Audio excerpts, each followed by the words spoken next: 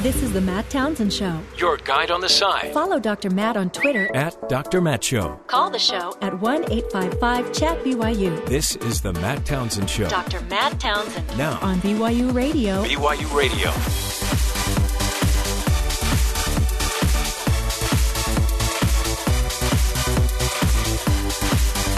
Good morning, everybody. Welcome to the Matt Townsend Show. Your guide on the side, Dr. Matt here, your coach, helping you do what we can on this program to grow healthier, happier lives. Good morning. Welcome to the program. Man, we got a great show for you today lined up. One of my favorite interviews. We'll be talking we recently had an interview with Dr. Gary Chapman, the author of the book, The 5 Love Languages. He's going to, we're going to be replaying that interview where he was talking about anger, another book that he has. Interesting. 5 love languages. You know, love is great, but if you're not going to have love and you can't feel love, then anger. Let's talk about anger. An incredible interview, just helping you deal with your anger or the anger of somebody else in your life. So we'll be getting to that in just a few moments. Also, man, holy cow, it's happening. Weird political news today. Hillary Clinton is, she's dropping in the polls. Is this the craziest thing?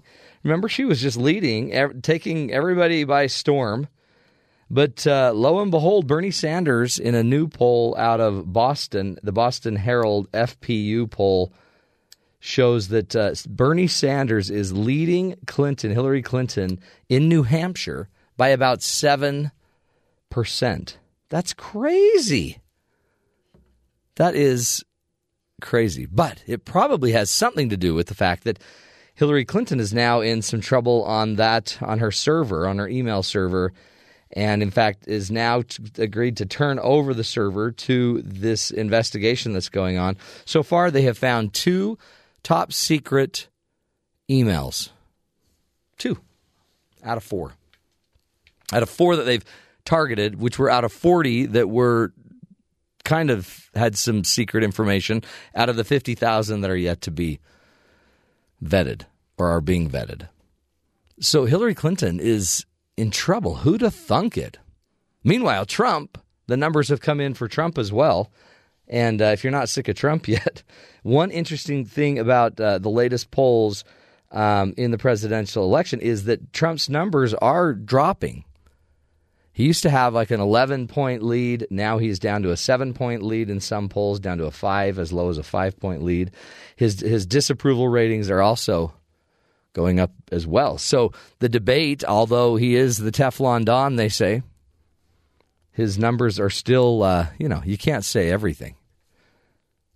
Apparently, you're going to offend some people. So interesting stuff. Jeb Bush, by the way, his numbers are dropping as well.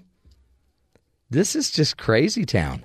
You know who's doing better? And it actually is validating what happened in the Kasich is now 3rd in the race in New Hampshire. Trump, Bush, Kasich, which is a huge deal. So Kasich came from 3 points up to 12 points. Man! Yeah, he barely made that 10-person primetime debate. Isn't that amazing? And Carly amazing. Fiorina's picking up. She went, I think, from 2 points or something to 9. So she's up now, which says the debates matter. They matter. And did you see Megyn Kelly? Her cable show Monday night was like the top-rated cable show. Was it really? So it didn't affect her. No, she's, in fact, and that's crazy. They hate no news person wants to be the story. I mean, they don't. Some do. They want the attention, but they don't want the story to be all about them. That is crazy town.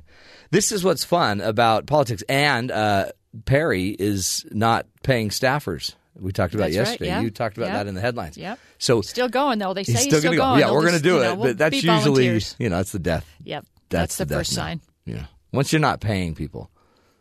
That's why, the deal is if you never start paying them, then they don't know. That's how we keep all of our people around here. That's why we're still here, right? That's why you're all. Just kidding. We pay everybody. We're giving Ben donuts today. You brought in donuts for Ben. I did. I said yesterday bagels, but I thought Ben's a chocolate donut guy. These are the best chocolate donuts. These are the best chocolate donuts in the world. Yes, they are.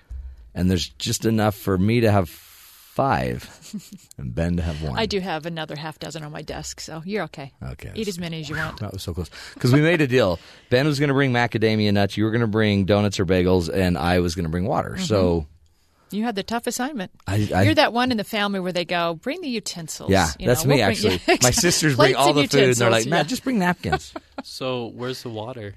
Well, I'm chilling it. Oh, okay. It's in the chiller. Yeah, we're chilling it. I like with these water. donuts, you have to have milk. A good cold glass of milk with a chocolate donut. So good. I can't wait. We need to get Save an one for intern, me. and we'll send the intern over to get milk. Good stuff. Let's go to Kathy, find out what else is going on in the headlines. Well, Matt, as you mentioned, Hillary Clinton's campaign saying it's turning over her private email server to the Justice Department while a thumb drive has already been handed in. According to the Senate Judiciary Committee, 2 of 4 classified messages on that drive were labeled top secret. Chairman of the Judiciary Committee, Chuck Grassley, said turning over the server was a welcome development, while Clinton aides said the emails that were classified were given that label after the fact. Washington Post reporter Carol Lenning said this is a distraction for her campaign. She's supposed to be talking about the issues and how she's going to be a great choice for the leader of our country. But now the news is filled with questions about whether or not she has put some national information in jeopardy. Speaking of Clinton, a new poll shows she now trails Bernie Sanders in New Hampshire 44 to 37%. 5 months ago, Clinton led Sanders 44% to just 8%. This is the first poll that shows Clinton trailing Sanders in the race for president. No violence or arrests were reported last night in Ferguson, Missouri, following several nights of protests following the anniversary of Michael Brown's death. A total of 150 people have been arrested around the area during several days of unrest. Yesterday, police released surveillance video they say shows Tyrone Harris apparently pulling a weapon from his waistband before he was shot and wounded by police on Sunday. A state of emergency could be lifted for St. Louis County as soon as today. A U.S. military helicopter crashed today off the Japanese island of Okinawa. 7 people were injured on a Black Hawk helicopter when performing a hard deck landing. 17 people were on board. The 7 injured were taken to a nearby U.S. Naval Hospital. A police officer in Arlington, Texas was fired after fatally shooting a black teenager last week during a break-in at an area car dealership. Officer Brad Miller was still in training at the time of the shooting. The investigation continues and will be sent to the district attorney's office for possible submission to a grand jury. An autopsy revealed the 5-year-old Arizona boy who went missing during a family camping trip died of exposure. Gerald Williams wandered away chasing grasshoppers last Thursday, and his body was found 4 days later. Officials say due to cold and wet weather, the boy most likely did not make it through the first night. And a Florida news anchor, Matt, apparently couldn't care less about keeping up with the Kardashians. John Brown stormed off the set during a live broadcast because he didn't want to read a story about the family. The story was the fact Kylie Jenner has a new bunny, and she named him Bruce. That's the former name of her father, who is now Caitlyn. Right? So Bruce is the name of her new bunny. John Brown said, "I don't care about this family. It's a non-story." Then he's heard screaming off camera, "Nobody cares about this family anymore."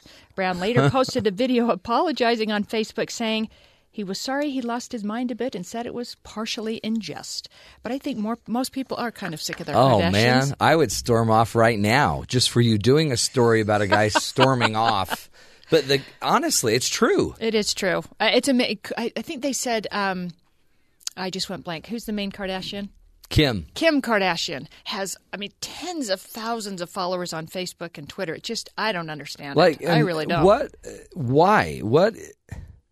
Good question. What? I don't even know what to ask. But when that show is on in my home, I have to walk out. It's on in your home? Yeah. You've literally let someone turn that on? Well, there's one person that seems to run our home. And her name is? Her name's Marty, and she's my wife. And she, I think she likes it because it's a train wreck, and it makes our family look like heaven. It is a train wreck, but it's so set up. I think people go, this is real. Oh, yeah. Come on. Well, and it's almost like Mommy Kardashian, she'll sell her kids to do anything. Oh, no doubt. It's crazy. That is scary. Yeah, it's scary that our society is okay with watching things like this. To me, I just think it's just so weird. And then the breakups and the men they're bringing in. It's so sad.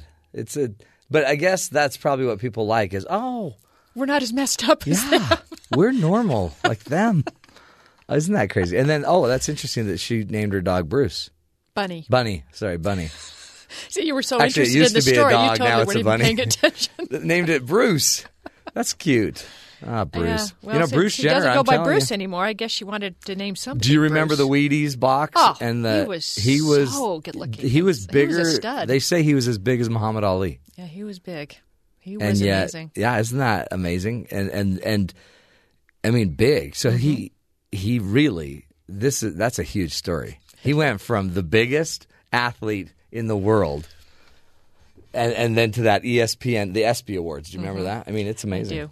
I'm going to not say anything more. Interesting. It's just really, it's this world. I mean, I'm telling you. By the way, I forgot to mention, in the Iowa poll, guess who's third? Ben Carson. He really went up for sure Ben after Carson's that debate. third in the Iowa poll. And by the way, that's the Iowa Republican Presidential Caucus. He's up to third now, which is amazing. I think that's cool. Because all these people by the way, all the people that were kind of counted out, kind of sneaking up. And really what that means is Bush and Walker and some of those others they're not performing. Well, it'll be interesting. This race is really just beginning. Oh, so yeah. Well, and it's a long race because some of those have a lot more money a lot to more. survive. Yep. Like poor Perry. Everything.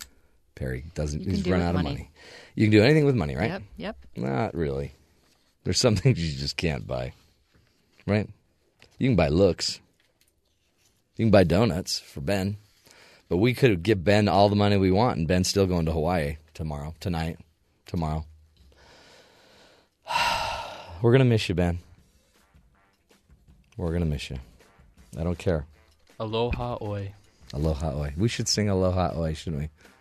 We should. We'll have a little closing song. We'll sing out Ben on his way to Hawaii. We'll take a break when we come back. One of my favorite interviews with a wonderful, wonderful human being. And you know him as Dr. Gary Chapman, author of the book, The 5 Love Languages. Today he's going to be reviewing another book about anger and how we can all manage our anger a lot better. Maybe some of those leaders in the political races, maybe they ought to be listening to today. Anger 101. Stick with us. This is the Matt Townsend Show right here on BYU Radio.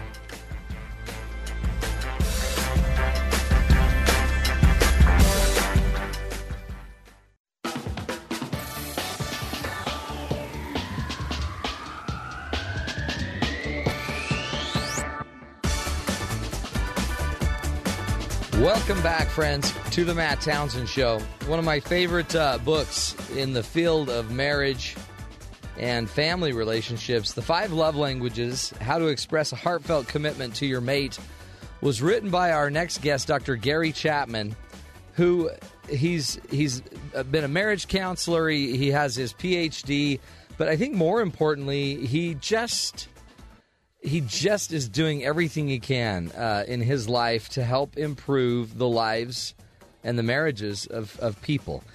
Dr. Gary Chapman is a national marriage counselor, well known. And today we asked him to come back. He was with us a few months ago, and we asked him to come back to talk about another book that he's written called Anger, Taming a Powerful Emotion, which was re-released in 2015. Dr. Gary Chapman, welcome to the Matt Townsend Show. Well, thank you, Matt. It's good to be with you again. Good to have you. I really, truly respect just what you do and how you do it. And I was so excited to have you come back to talk about the book Anger, because we see so much of it in our world today. Don't you feel like it's almost escalating? I think it is, Matt, and I think many people don't know how to handle anger. Yeah. And that's why I wrote the book. I just feel like that we have to learn how to channel anger into a positive way rather than letting the anger control us and doing things that make things even worse. Mm-hmm. So much of anger, it's just natural, right? But what's it for? Why do we get to a point where anger is the emotion? Well, I think anger is designed to be a positive thing. I know that when we think of anger, we often think of anger as being negative. In fact, some people don't even want to admit that they're angry when they are. Yeah, totally. Because they think, what's wrong to be angry? Right.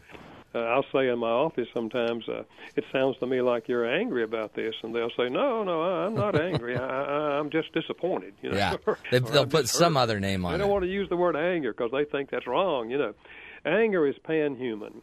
All humans experience anger. And I think it's because we have deep within us a sense of right and wrong. And when our sense of right is violated, we feel angry. Interesting. And I believe the purpose of anger is to motivate us to try to deal with whatever we think is wrong, you know, and do it in a positive way. You know, that's why, Matt, I understand, you know, the outbursts of anger in different segments of our society today. Yeah. But it's sad that people allow that anger to be expressed in destructive ways. You know, all great social reform really grew out of anger. Sure. If you look at the slavery movement in this country, when did it finally end? Yeah. When enough people got angry and said, this is not right. We're not doing this. Right. You know, yeah, and Wilberforce and others in England and others here, eventually that chapter in our history was closed. But it's unfortunate that when we see things in society that stir our anger, that we often let the anger control us, and we do destructive things and make the situation even worse. And so that's why you sense it really can. It's a positive thing. The emotion, anger it's not good or bad. It's designed really to get you to act, but then you need to act healthy. Yeah, that's right. And the same thing is true in personal relationships. Let's face it. You know, we are wronged from time to time individually. Things happen. You know, people say things that are unkind, and people do things that are wrong toward us and toward others in our circle of acquaintances. And whenever that happens, we experience anger. Mm-hmm. And the purpose is to motivate us to go to the other person and say, look, you know, I really need to talk with you because I'm feeling angry, and maybe I've misunderstood the situation. But here, let me share this with you, and let me get your response. You know, it's a positive thing. We reach out to try to reconcile and to deal with the issue that stimulated the anger. And when we do it in a positive way, then, you know, the relationship can go on. We can deal with the issue, and we can move on down the road. Yeah. You know, it's such an interesting thing you're bringing up because in South Carolina, the shootings that we saw and experienced in that church had everybody in the world has reason to be angry, and yet as a community, they turned it into something that, instead of just anger, they turned it into something that was profoundly beautiful. Yeah. A love and a healing. Right. That is one example. Yeah. in the many, really, where people responded in a negative way. Yeah. How many other times, do we end up turning into riots or whatever? Yeah. I mean, but that was just beautiful. And part of that, too, it gets into a little bit about your book. You in the book, you use a lot of Scripture. You use a lot of the Bible to talk about managing the anger. And it seems like there's a really kind of a natural way to use your belief system in God or in a higher power to manage the anger. Well, I think so. I think, first of all, if we understand that we are made in the image of God, therefore we have a sense of right, which animals don't have, but all humans have a sense of right, and we're made in God's image. You'll understand more where anger comes from if you understand that. And then secondly, the Bible has a lot of instruction about anger. For example, in Ephesians chapter 4, it says, being angry, sin not. Notice carefully, not a sin to feel angry, but when you do feel angry, be careful. Yeah, don't go crazy. It's easy to sin when you're angry. Yeah. And all of us have experienced that. Totally. We lash out or we push and shove or throw things at people, and, that's negative. So the warning is, when you're angry, be careful and don't sin. So we need to talk about, how do we do that? Yeah. And then it also says, that same verse, it says, don't let the sun go down on your anger. In other words, we're supposed to process anger rather quickly. Now, I assume, Matt, if you get angry after dark, we'll give you till midnight, okay? That's right, because at midnight we got to go to bed and clean this up. But it's true, though, huh? You don't want, because you can carry it, but it almost seems like anger, you can't carry anger unless you keep kind of feeding the fire.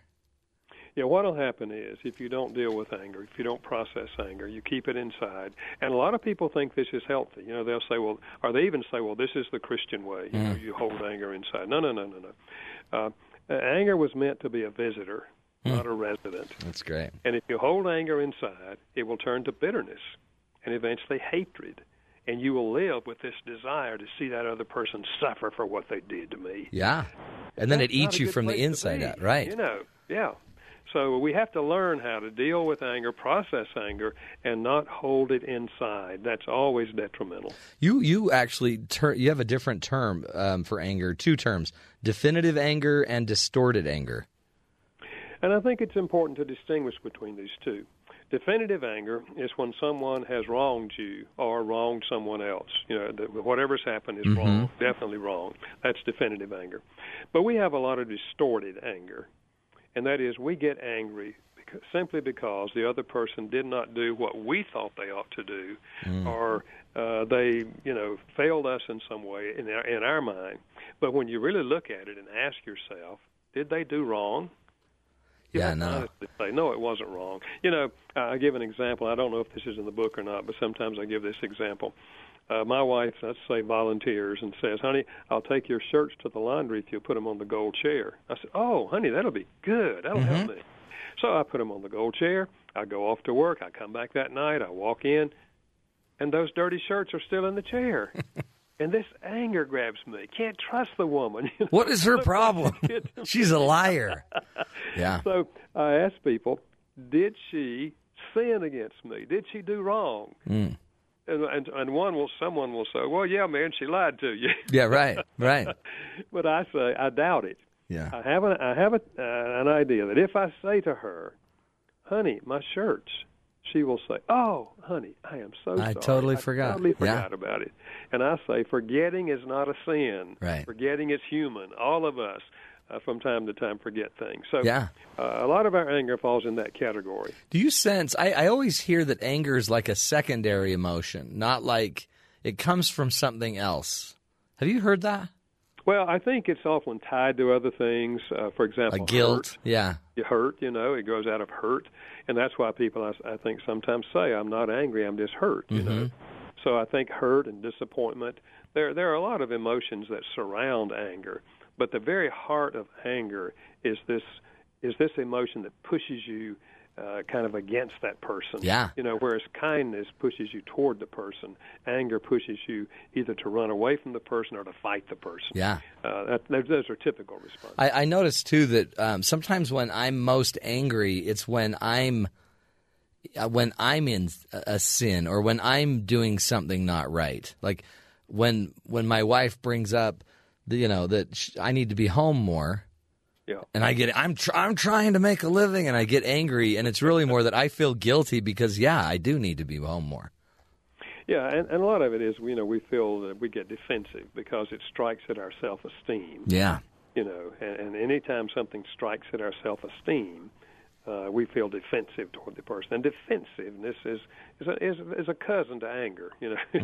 Yeah. It's that thing that pushes us to kind of lash back at the person. Yeah, good stuff.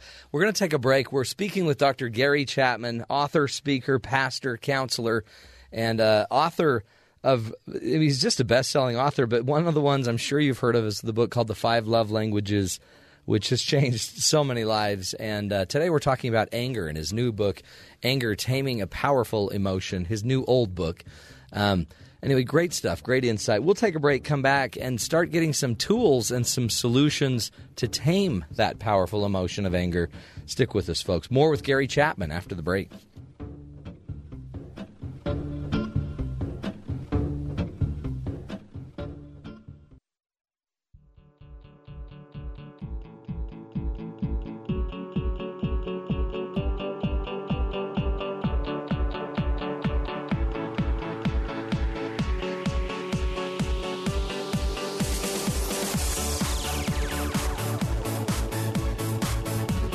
Welcome back, friends, to the Matt Townsend Show. Joining us is a New York Times best-selling author, Dr. Gary Chapman. Just an all-around great guy. Talking today about his book, Anger, Taming a Powerful Emotion. He's also written the book, obviously, The 5 Love Languages. And if you go to his website, 5lovelanguages.com, you can get access to all of his books. Gary has been very, very, very busy writing books. It is amazing, Gary. How do you do it? How have you put together so many books? Do you ever sleep? You know, Matt, I look back and ask myself, when did I write these books? I know you're like, but it really is cool. I sit there because I have so many ideas in my head for books, but I can't sit down and do it. So you must just have a really patient wife. Well, maybe that's true. Oh, that is true, and our kids are gone too. That helps. Okay, does that help? You know? Is it easier when you're a little older, Gary, to sit and write, or is it harder? Well, I think it's easier because you have more life experience. Yeah, you're rich. Yeah, you know, yeah, and as I said, the kids are gone, so you don't have to be thinking about them. You know, or you think about them, but they're not in the house anymore. That's right, and you can even go spend 2 or 3 hours a day writing. But really, anybody just go to the website 5 Love Languages, and then look up under his books. Literally, I don't know how many, 20, 30 books or something. Well, over 30. I don't know how many exactly. It just keeps going and going. It's awesome. And then the one we're talking about today is Anger, Taming a Powerful Emotion. Gary, talk to me about what am I supposed to do to start to tame this emotion, to kind of knock it down so it doesn't own me? Well, I think the first thing, Matt, is to acknowledge that you are angry. You know, we talked about this in this first segment. People have to acknowledge they're angry. And then secondly, I think you have to learn how to restrain your immediate response because your immediate response will likely be negative. Right. And there's different ways to do that. You know, when I was coming up, my mother said to me, son, when you get angry, count to 10 before you do anything. Right. You know, many mothers have said that. Yeah. And I say, Mother was on the right track. But I suggest you count to 100 or 1,000. I do too. And I always suggest backwards by sevens from a million. That's just a way to give you time to calm down, to think through, what would be a positive thing to do here. One lady told me, she said, I decided that when I feel angry, I'm going to go water my flowers. She said the first summer I did that, I almost drowned my petunias. It's true. It's true. But, you find a way. I say to couples in my marriage seminars that I lead across the country, I say, you can just call time out. Yeah. You can use the timeout sign that they use in athletic games. Just put the two hands together, and that means I'm about to lose it, and I don't want to lose it. So, you should give the timeout sign, start counting, and walk out. That's great. You don't suggest we blow a whistle, though, do you? Seems like the whistle might make someone mad and point at the other. Yeah. Matt, some people tell me when I share this concept, they say, well, I can't do that. I get angry, it just comes out, and I can't stop it. And I say, I think you can, and sometimes you do. And I give this example. I say, have you mothers ever lost it with your children, and you're giving it to them, da-da-da-da-da-da-da-da-da-da, and the telephone rings? And what do? Hello, you're nice hello, again. Mary. Yeah. Oh, yes, we're fine, Mary. How are you? Right. You can switch. We stopped it in the middle of the flow. Right. So, we can do it. And the challenge is to learn how to do that. Give yourself time to slow down. Then, while you're walking around out of the room, taking a little walk, you reflect on what happened that stimulated your anger. And this is where you're asking yourself the question, is what happened wrong? Did they really sin against me? Did they commit a wrong? Or is it simply I didn't get my way? That's because great. those are the two kinds of anger, definitive anger and distorted anger. And if you realize that you simply didn't get your way or they didn't do it on your timetable, then you can deal with that. I say take it to God and just say, Lord, forgive me for being so selfish, so self-centered that I would get bent out of shape over something like that. Now, you can still go back and negotiate with your spouse, in terms of how might we do this differently if you're angry at your spouse. But if it's definitive anger, if they did wrong to you, whether it's a spouse or anyone else, then scriptures are very clear. You're to go to that person and lovingly confront them. Yeah, share your anger with them. Not avoid it, right? You need to go get it out of you. Right. I suggest that people put these words on a 3x5 card, and I suggest this in the book. And here's the words right on the card. I'm feeling angry right now, but don't worry, I'm not going to attack you, but I do need your help. Is this a good time to talk? You put it on the refrigerator, and anytime you get angry with a family member, you go get the card, you stand in front of them, and you read the card. There you go, yeah. Now imagine your teenager standing in front of you reading this card, okay? It brings a little humor into it, but it also is a way for a family to teach each other how to handle anger, how to go to the person that you're angry with and acknowledge that you're not going to attack them, but you do need their help, and so you get the conversation started. So whatever method you do, we have to learn how to, I say, lovingly confront. You don't want to go, take them on, right? That's right. No, but you want to. Maybe you did misunderstand it, and maybe the person will give you an explanation, and your anger will subside. On the other hand, maybe what you think happened did happen, and they have a chance to say, "I'm sorry, I was wrong." Is that how you forgive? I mean, is it the process of this, Gary, that allows me to let it go, or what happens? Yeah, I think it is. Forgiveness is a response to a sincere apology. This is what happens between us and God. If you do wrong, the Scriptures say, confess it to God, and He forgives you. Yeah, yeah. And so I think forgiveness is a response to an apology. Now, people say, "Well, can't you just forgive people even though they don't apologize?" Well, rather than using the word forgive, I'd rather say you release that person. I like that. Now, if you want to use the word forgive, it's okay. You release that person to God, and you release your anger to God. And essentially, what you're saying is, I've gone to them, I've confronted them, they deny it, or they say it wasn't wrong, or whatever, and you just say, Lord, I don't want to live with this anger inside of me. I want to turn it over to you, and I want to turn the person over to you. And when you put someone in the hands of God, you're putting them into one who is both loving and just. Yeah, yeah. And if that person ever confesses, then God will forgive them. If they don't, the Bible says God is the ultimate judge. And he will judge sin. So I think we have to recognize that we don't have to live with the anger inside. We do everything we can to reconcile, but if they won't reconcile, then we simply release them and release our anger to God. Do you always hear the phrase forgive and forget? Yeah. Is forgetting realistic, or is that just a blessing, a tender mercy? I think forgetting is not realistic.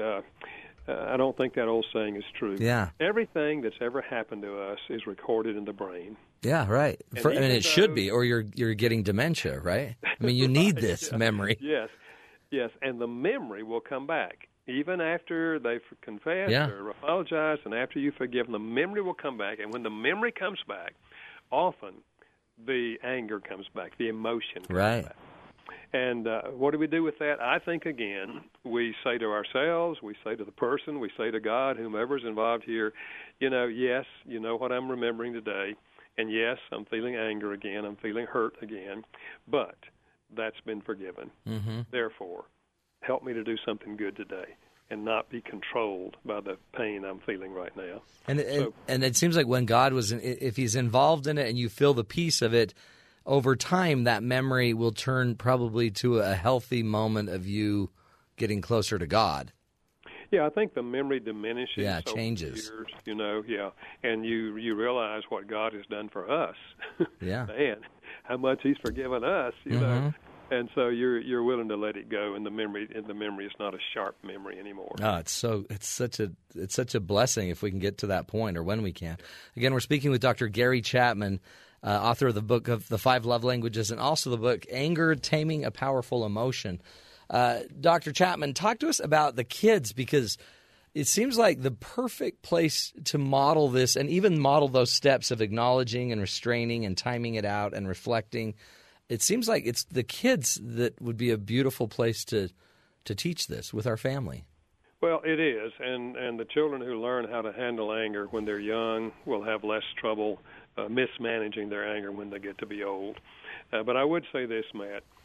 Children learn best from our own behavior. Mm-hmm. If a parent says to me, my son or daughter is yelling and screaming at me, I ask, where did they learn that? Right. Chances are you have yelled and screamed at them. I remember a 13-year-old who sat in my office, a young man, and he said, my father yells and screams at me, telling me to stop yelling and screaming at him. So I say to parents, and I speak out of personal experience here, because I remember when I wasn't handling my anger very well with my teenage son. And I remember the day I said to him, Derek, I'm not doing I'm not doing very well handling my anger. And I said, and you're following my example. And I said, so why don't we learn how to do this? So the next time you feel angry, why don't you just say to me, Dad, I'm feeling angry. Can we talk? And I'll sit down and listen to you, and we'll deal with it. And the next time I feel angry towards you, I'll say the same thing. I'm feeling angry. Can we talk? And we began to learn how to process anger in a positive way. And I think many parents have to begin by apologizing to their children and just say, I haven't handled this very well, but I'd like to learn how, and let's learn it together. In fact, you've written an entire book on apologizing. Yes, I have. It's called When Sorry Isn't Enough. Yeah. And deals with how to apologize. I mean, these are also basic human issues, aren't they? This is just being human.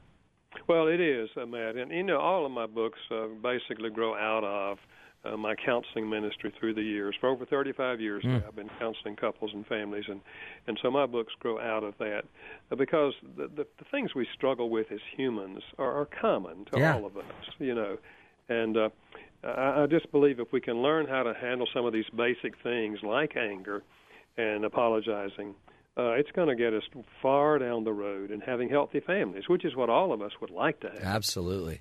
Well, what do you see, Gary, as a grandpa, as a dad? What do you see happens to you as you get older, as you age? Does anger, does it stay the same level? Do you tend to just naturally manage it better? Does it seem to get worse? How does that go as we age? Matt, it's different, of course, with every person. You would like to think that as we get older, we get wiser. Yeah, you'd think so.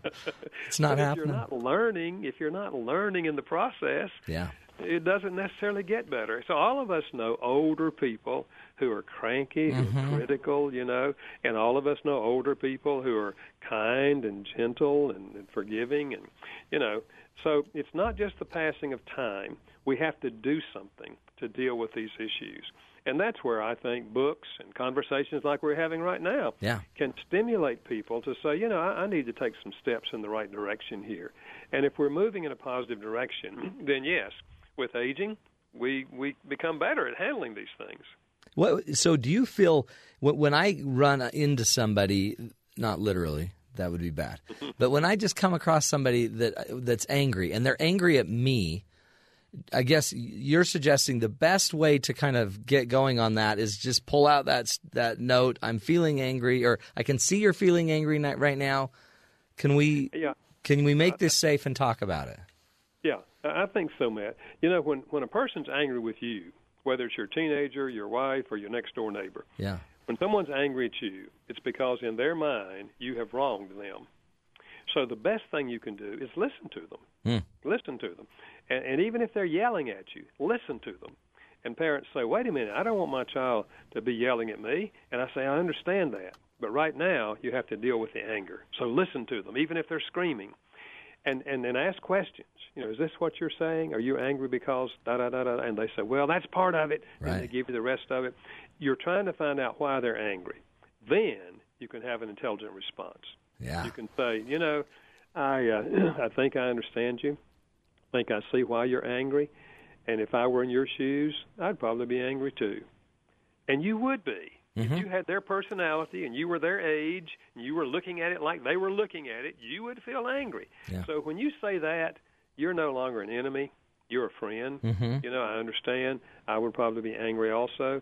Now, let me share with you what I was thinking, or let me share with you my perspective. And because you have listened to them, they're far more likely to listen to you, and you'll get the issue resolved. And let me give you some other data you may not have known.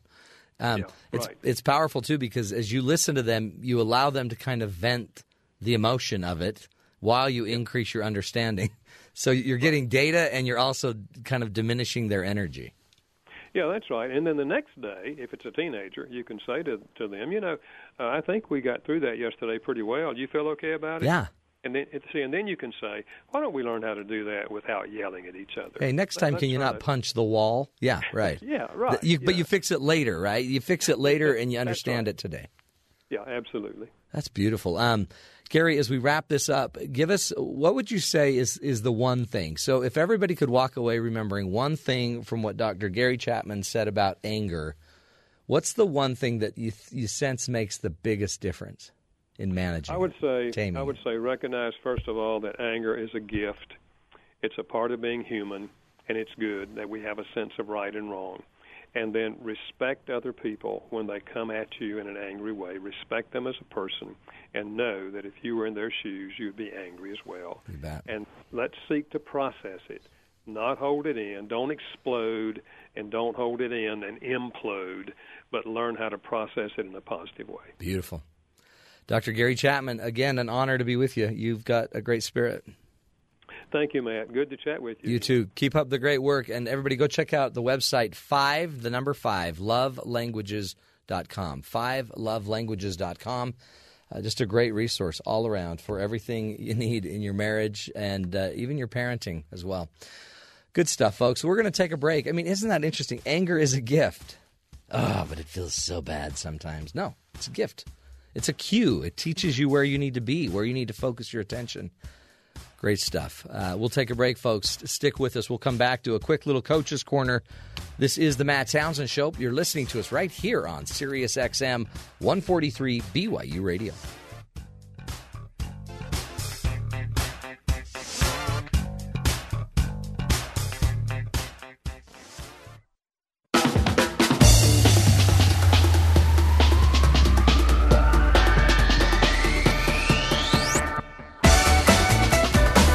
Welcome back, friends, to the Matt Townsend Show. You know, a great interview with Dr. Gary Chapman about anger. And I guess one of the key takeaways is to remember that it's a choice in the end, what we're going to do with that emotion, right? That initial situation, the initial stimulus that drives you to get mad, to want to react.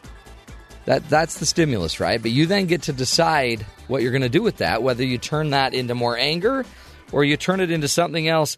I found an awesome example of this in a CBS News report out of Savannah, Georgia. And it was talking about a 6-year-old Jaden Hayes who really has lived every kid's worst nightmare. First, he lost his dad when he was 4. And then then last month, 2 years later, his mom died unexpectedly in her sleep. So at the age of 6, he's lost his 2 parents. He said, I tried to get her awake, but I couldn't. And understandably, he was heartbroken. He said, anybody can die, just anybody. But there's another side to his grief, a side that he first made public a few weeks ago when he told his aunt and now guardian, Barbara DeCola, that he was sick and tired of seeing everyone sad all the time. And he had to plan to fix it.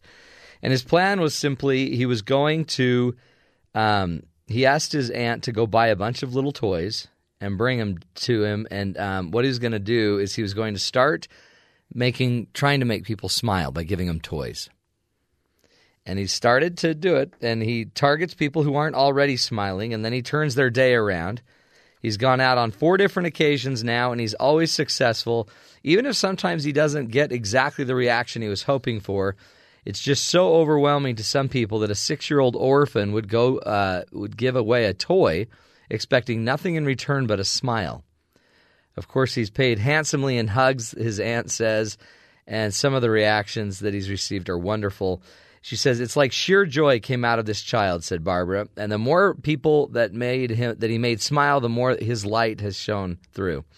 Jaden says that he says, I'm still sad my mom died, and this by no means fixes it, but the smiles have really made it matter. He says so far he has 500 smiles. That's how many smiles he's acquired so far.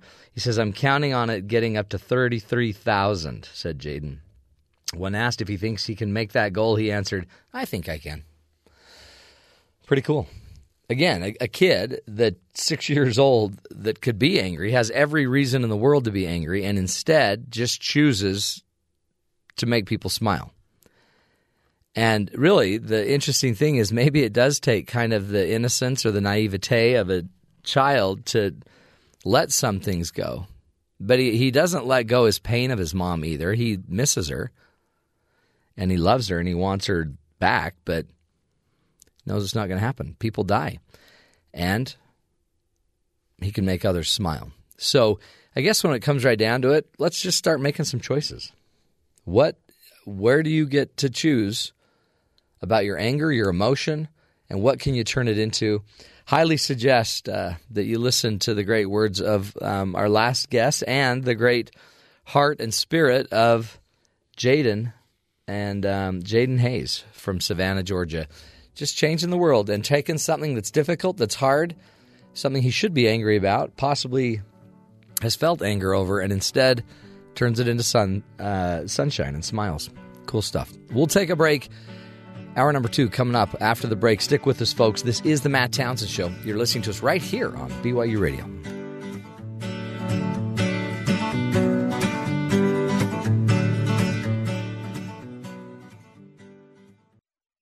This is the Matt Townsend Show. Your guide on the side. Follow Dr. Matt on Twitter At Dr. Matt Show. Call the show at 1-855-CHAT-BYU. This is the Matt Townsend Show. Dr. Matt Townsend Now on BYU Radio. BYU Radio. Good morning, everybody. Welcome to the Matt Townsend Show. Dr. Matt here, your coach, your guide on the side. Happy days. Hope you're ready for another one, another fun day of life, of your relationships, of love. It just never ends, does it?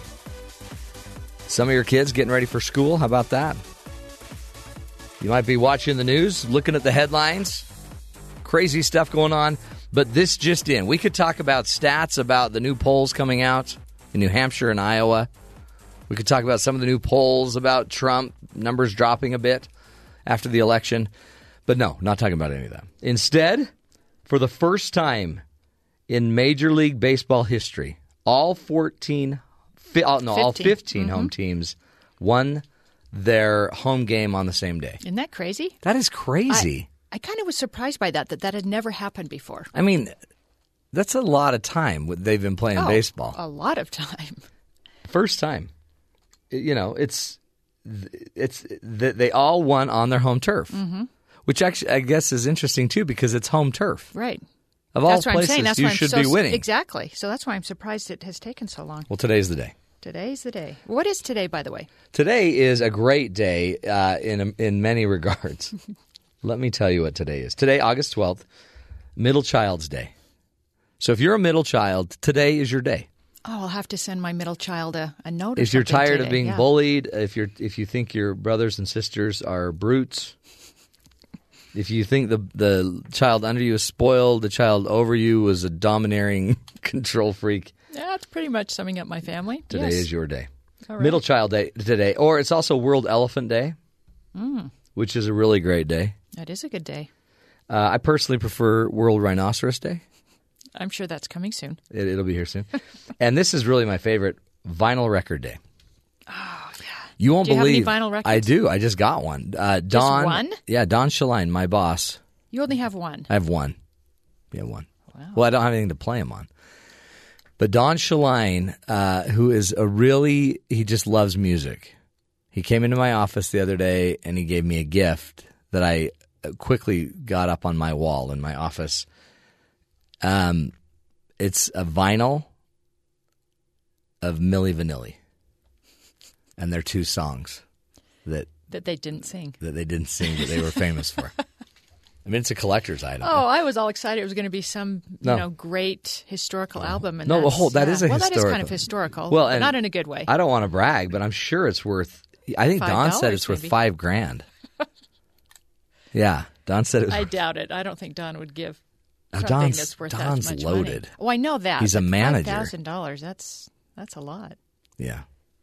$5,000 though. I'm pretty sure. I think he said $5,000. Or maybe he said, wouldn't it be great if it was worth $5,000? Oh, yeah, that's probably what he said. It's kind of like that. Vinyl Record Day. So take your pick. I like Vinyl Record Day. If I'm going to rank the day, Vinyl Record Day, number 1. Middle Child Day, number 2. World Elephant Day. Not that I have anything against elephants. Mm-hmm. So don't send emails. You're not a middle child, right? No, I'm the baby. Okay. Spoiled rotten. Yeah. They called me the golden child because everything I wanted, I had. Everything I wanted. And you're the only boy, right? And the only boy. There you go. Oh, wow. So I'm not, and gifted. Very much. And ripped. Very much. Thank you. Ripped, gifted, and the baby. So, by the way, someday we'll have a Rip, Gifted, and Baby Day, and but all at the same time. Until then, we just deal with you middle children, all your problems. But before we talk any more about that, oh, great! By the way, do you know who we're talking to today on the show? I can't wait to hear. Her name is Suki Kim. She infiltrated North Korea. That sounds weird. She snuck into North Korea, basically, and she taught English in North Korea for 6 months. And she's here today to teach us how and what she learned. Like, what really we think a lot of weird stuff about North Korea. She's here to teach us what is going on there for real. Wow. Can't wait to hear that. It's going to be pretty impressive. That would be great. So stick with us on that. And I don't know if you heard, just a little headline for you. North Korea, they kind of think on their own. Mm-hmm. They don't care what the rest of us are doing. They are now going to turn their clocks back 30 minutes. I saw that. To establish their own time zone. Yeah. Which I didn't know you could do. I don't think you can, but they did. On Friday, North Korea came up with its own typically idiosyncratic answer, announcing that from the next week on, it will use its own unique time zone. Pyongyang said that the country said that it will pull back its current standard time by 30 minutes. The move is a diplomatic salvo aimed squarely at Japan, the country's former colonial overlord. Local time in North and South Korea and Japan has been the same since Japan's rule over the single Korea between 1910 and 1945. And to make it even more weird, just 30 minutes instead of an hour. Yeah.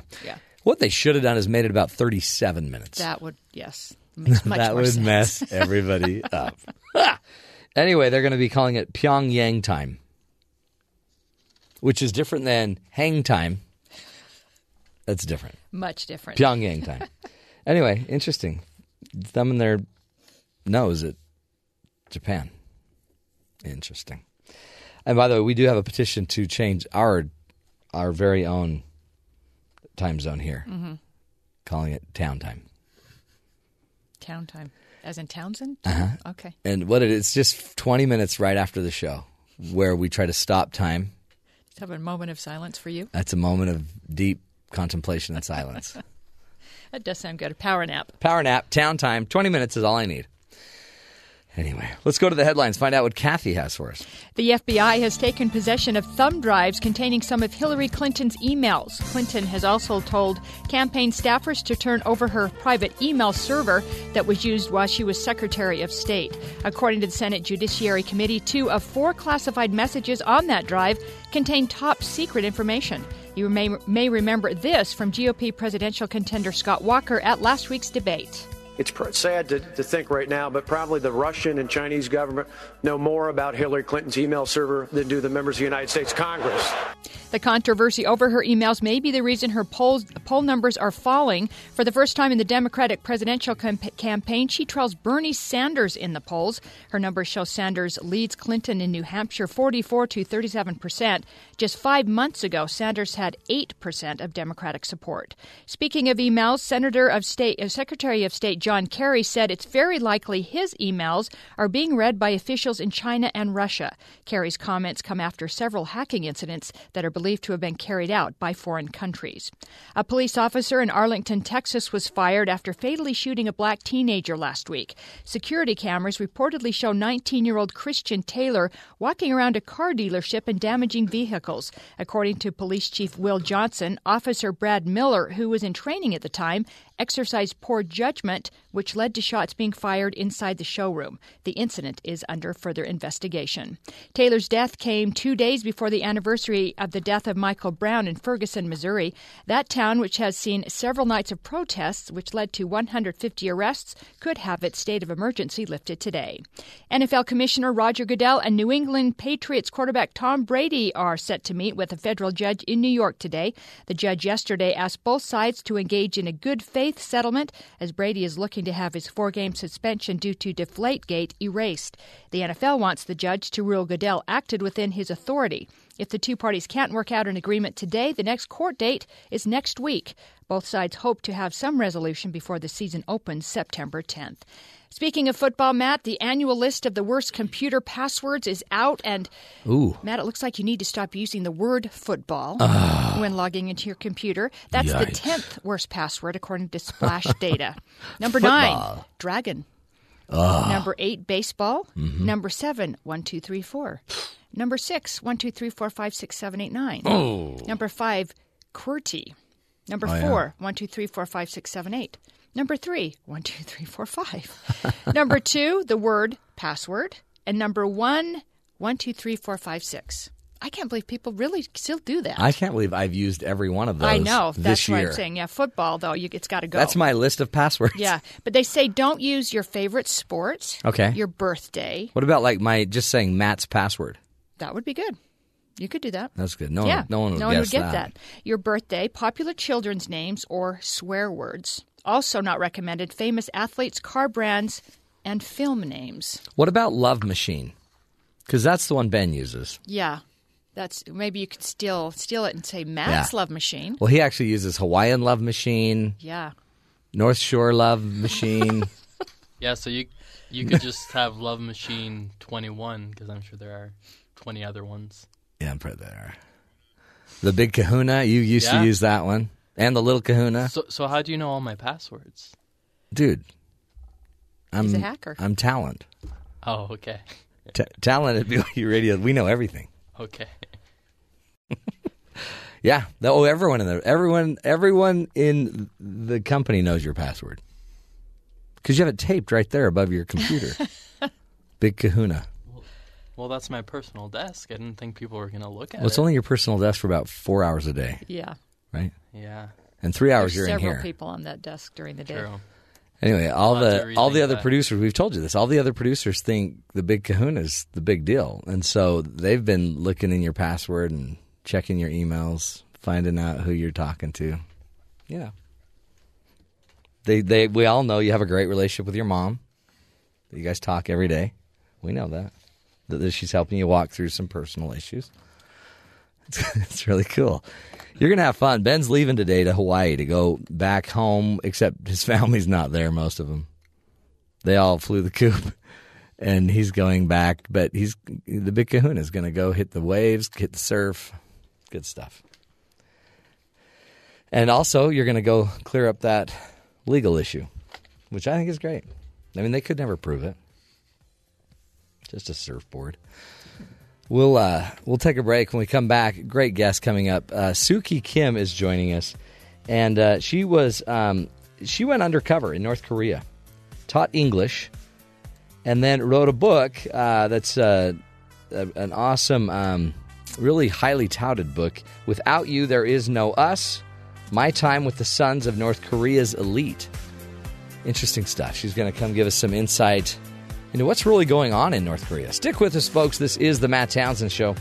You're listening to us right here on BYU Radio.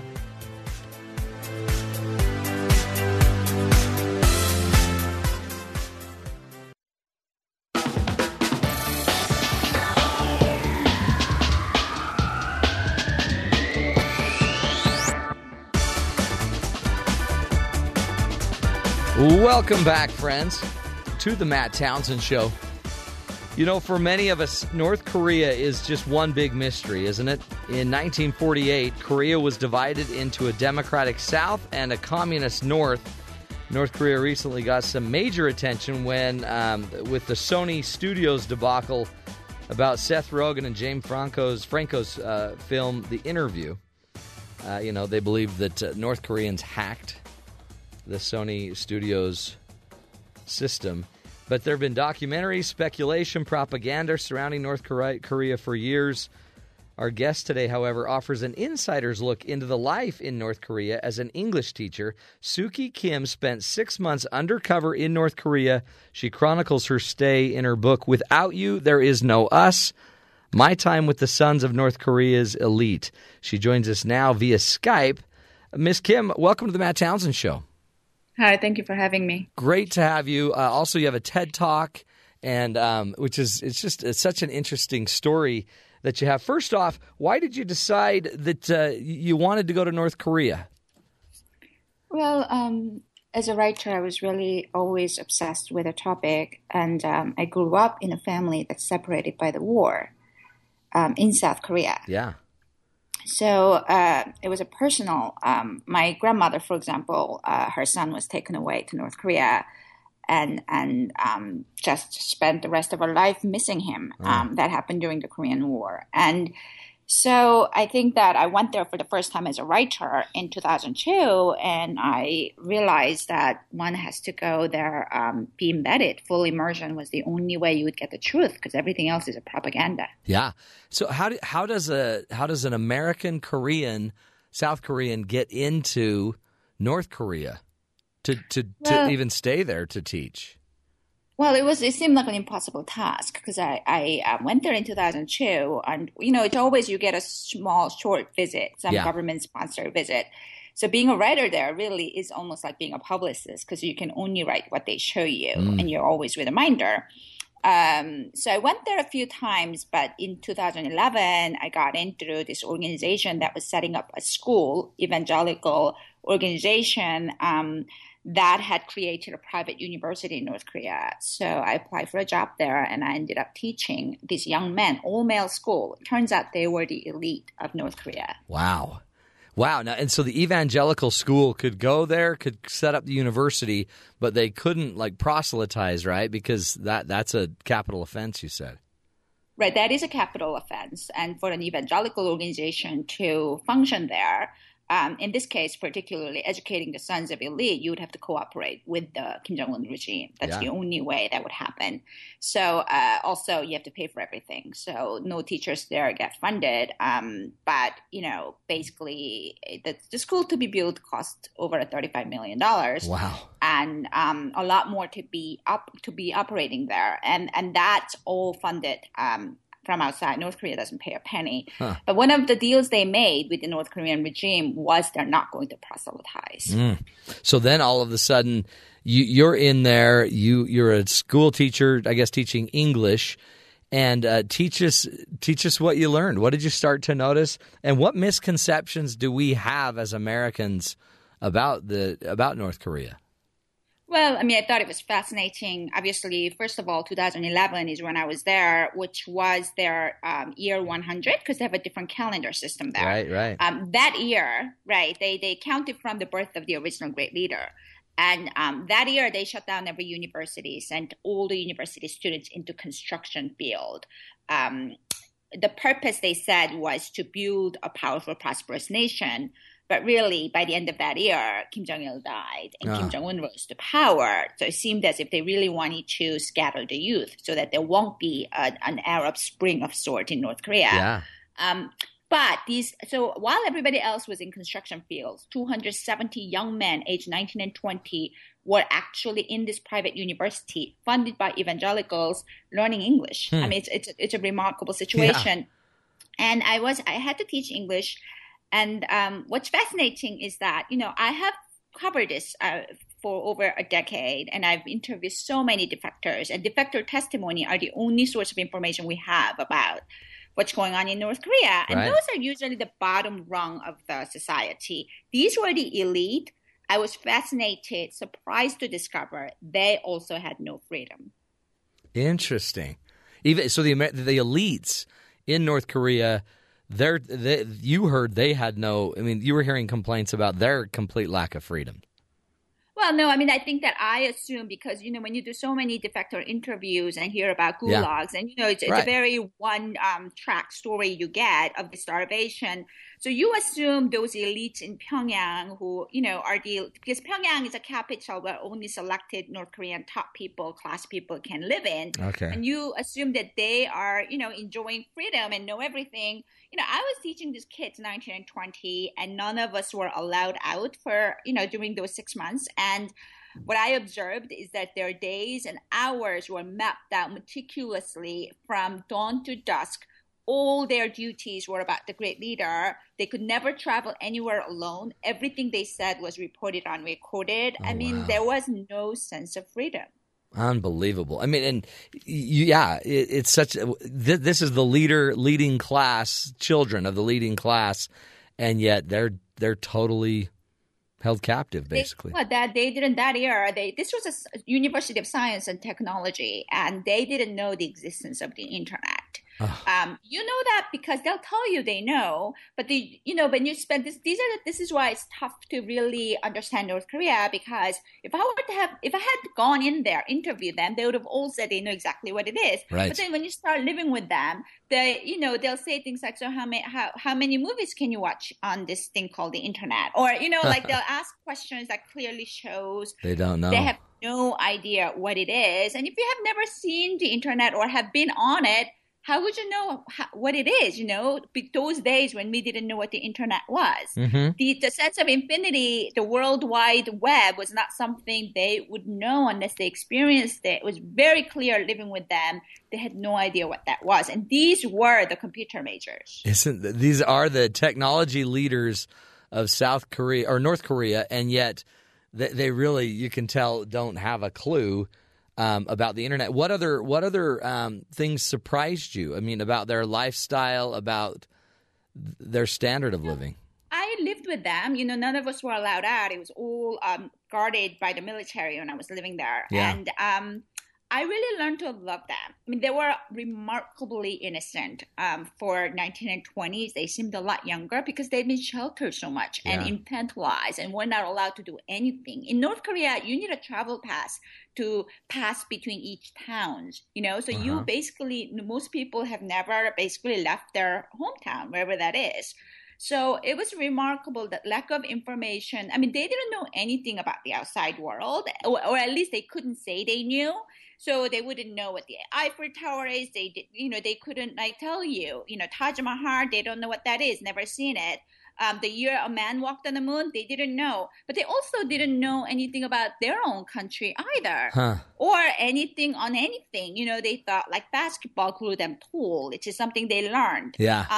Information they had was a lot of basically pure rubbish, which they've been taught because their education system is only about the great leader. It's a place where television only shows one channel about the great leader. Every newspaper article is about the great leader. Every song, every flower, every mountain surface. I mean, there is actually nothing else that exists. So I think that once you live with them more and more, it was very frightening, suffocating, and also just horribly heartbreaking. Such beautiful, because I really love them. 19, 20-year-olds just had nothing. Oh. They were just great leader soldiers. Oh, that must have been so hard for you to not be able to share more and to enlighten them more and teach them more just about what you've experienced, what you know. To not open those doors. The situation was that every conversation was being watched and recorded and reported. I ate meals with my students every single day, 3 meals a day, 3 students and me, and they're all watching each other, and our conversations are being watched. So what was really difficult also about being there, we had the teachers were in the teacher dormitory right next to the student dormitory. Teacher dormitory had minders living on the ground floor whose job was to watch the students. Every classroom was watched. Classroom lessons had to be approved. Oh, so wow. what that means is you can't really tell them anything. We had all these rules of basically don't tell them anything. So I knew that it would have been dangerous for me, but I could also easily get them in trouble, during our conversation because everything is being reported. Yeah. Oh, yeah. So I think that incessant, when you know that you could put somebody else's life in danger, it's a very, very stressful situation to be in on a daily basis. Oh, absolutely. Let's do this. We're talking with Suki Kim, and she spent 6 months in North Korea teaching English in North Korea, and powerful insight into really what's going on in this country, and honestly scary in a way, isn't it? And we'll take a break, come back, continue this discussion with Suki Kim, again, author of the book Without You, There Is No Us, My Time with the Sons of North Korea's Elite. Also want to talk to her about what happened after the supreme leader, Kim Jong-il died, and his son Kim Jong-un took over. Interesting discussion. Man, are you not blessed to be in the United States, folks? We'll take a break. When we come back, more on this interesting topic with Suki Kim.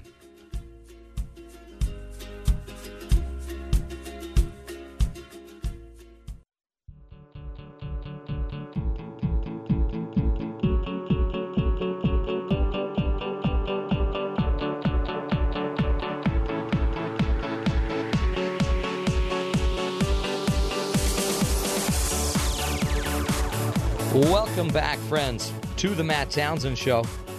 Hey, on the phone with us is Suki Kim. She is a well-known author and author of the book Without You, There Is No Us, My Time with the Sons of North Korea's Elite.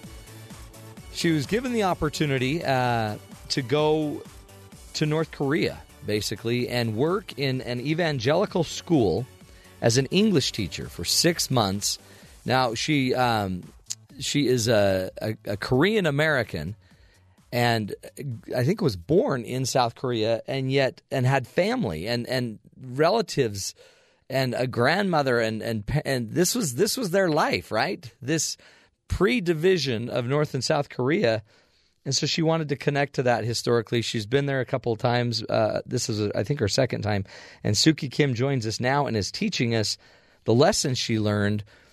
Teaching English to the children, the 19, 20, 21-year-old children of the North Korean elite. Suki Kim, welcome back to the show. Hi. How many, now, did you have family then? You didn't get to see them, but did you have family that were in North Korea? We had family, the Korean War, which lasted from 1950 to 1953, cut up a 5,000-year-old kingdom, which is, and that was a Cold War. I mean, no one talks about, people talk about Americans going to rescue Koreans for democracy. No one really talks about who cut up Korea, and Korea was divided actually by the United States and the Soviet Union. And that was, post-war colonial remapping of that country. And all the Korean, there was no civil war, there was no North and South. And this artificial division actually just cut up millions of families. They say 10 million plus family were affected through separation. I mean, never mind death. Seoul and Pyongyang, capital of South Korea, capital of North Korea, are basically 120 miles away. My grandmother, for example, her son ended up on the other side during the war. She just couldn't get to him. Everyone thought the border, this 38th parallel thing is just going to come down, because there had never been a division like that. And it still is there 70 years later. Oh, my heavens. So your grandma had some children on one side and other children on the other side.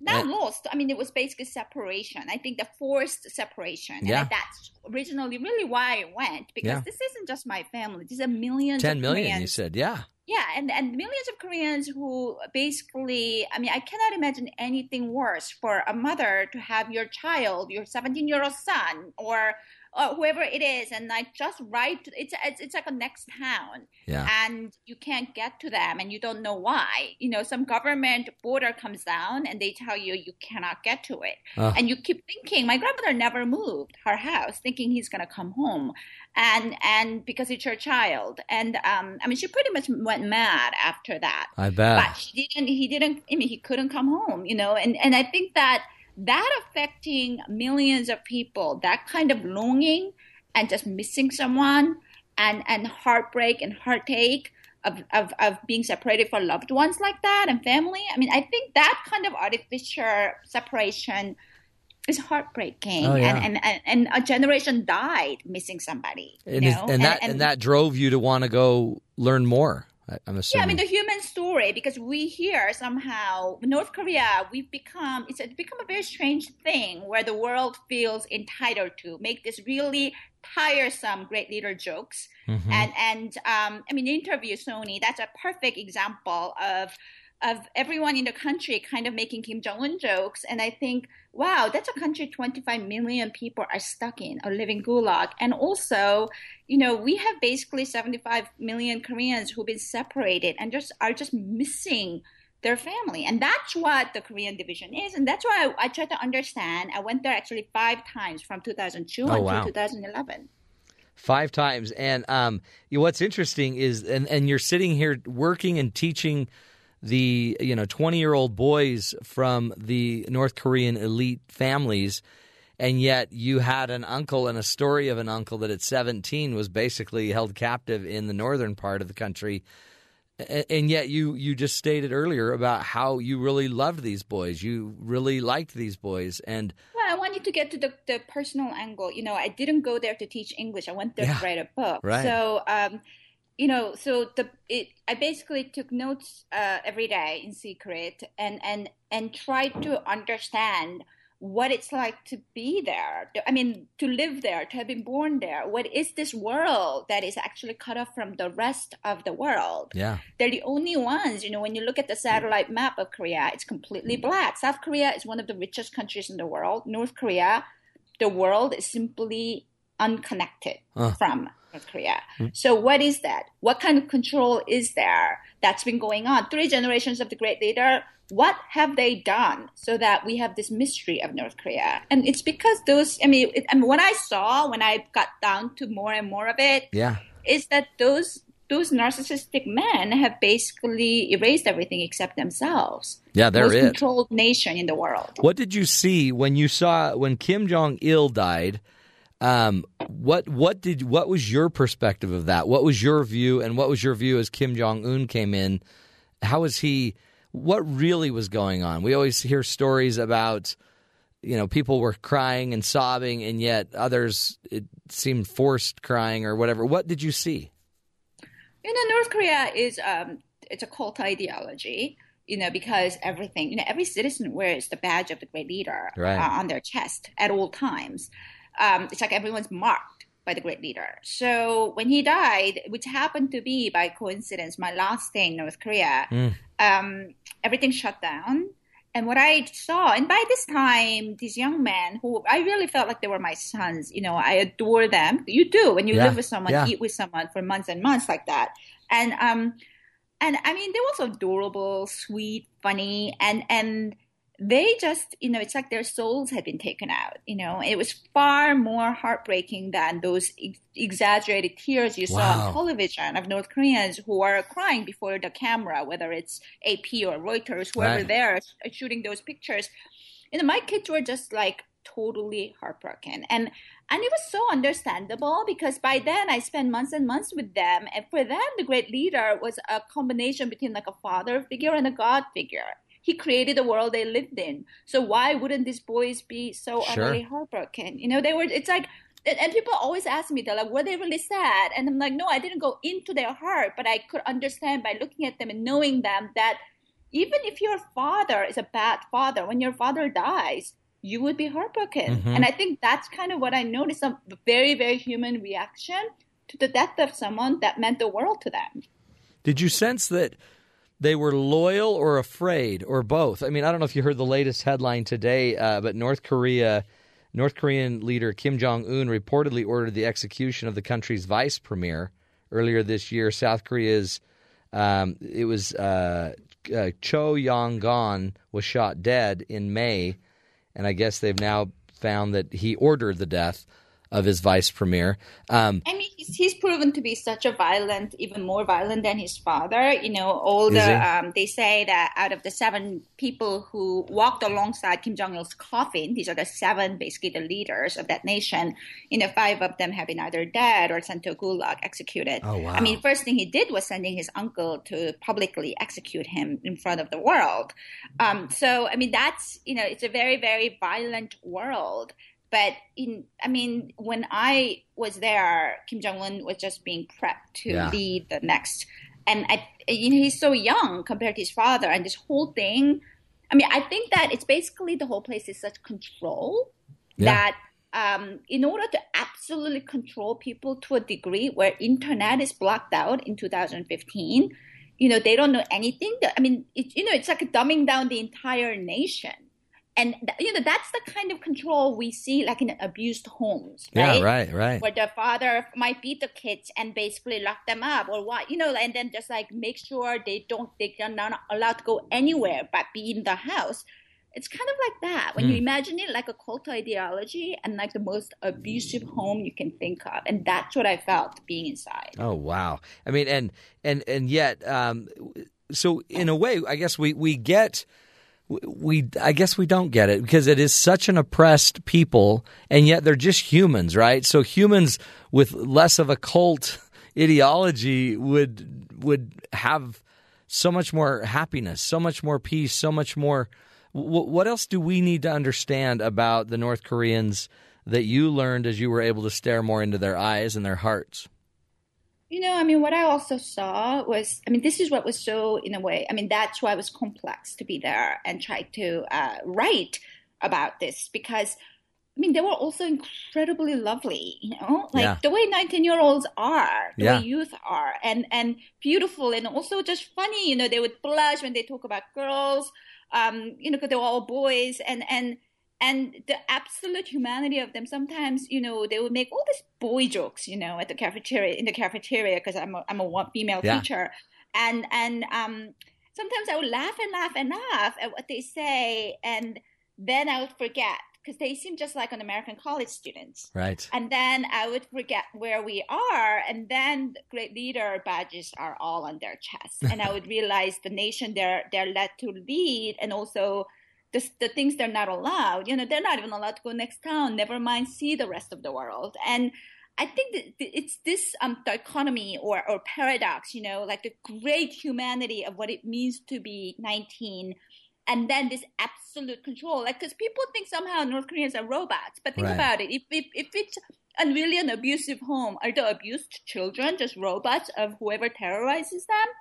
And even if it's brainwashing, like cult ideology, just because they follow their great leader, it doesn't mean that they have no feelings or they have no sense of humor. Or, you know what I mean? Yeah. So it's like humanity is also incredibly tough and resilient, but also absolute control and cult ideology is another very resilient thing. And that's what you have combined in human beings. So I think that's what I wanted to get across. Like, as if you or I ended up in a situation like that. No, totally. If you can think of them as your kids and your son stuck there. Oh, yeah. It's heartbreaking. No, I have a 19-year-old boy. I have a 20-year-old boy, an 18-year-old boy. I sit there and I think, that is tragic. And then to think of what your grandma went through, losing one just by random drawing of the lines, it's unbelievable. Was it hard for you to write your book, or did it just flow naturally after you had been there?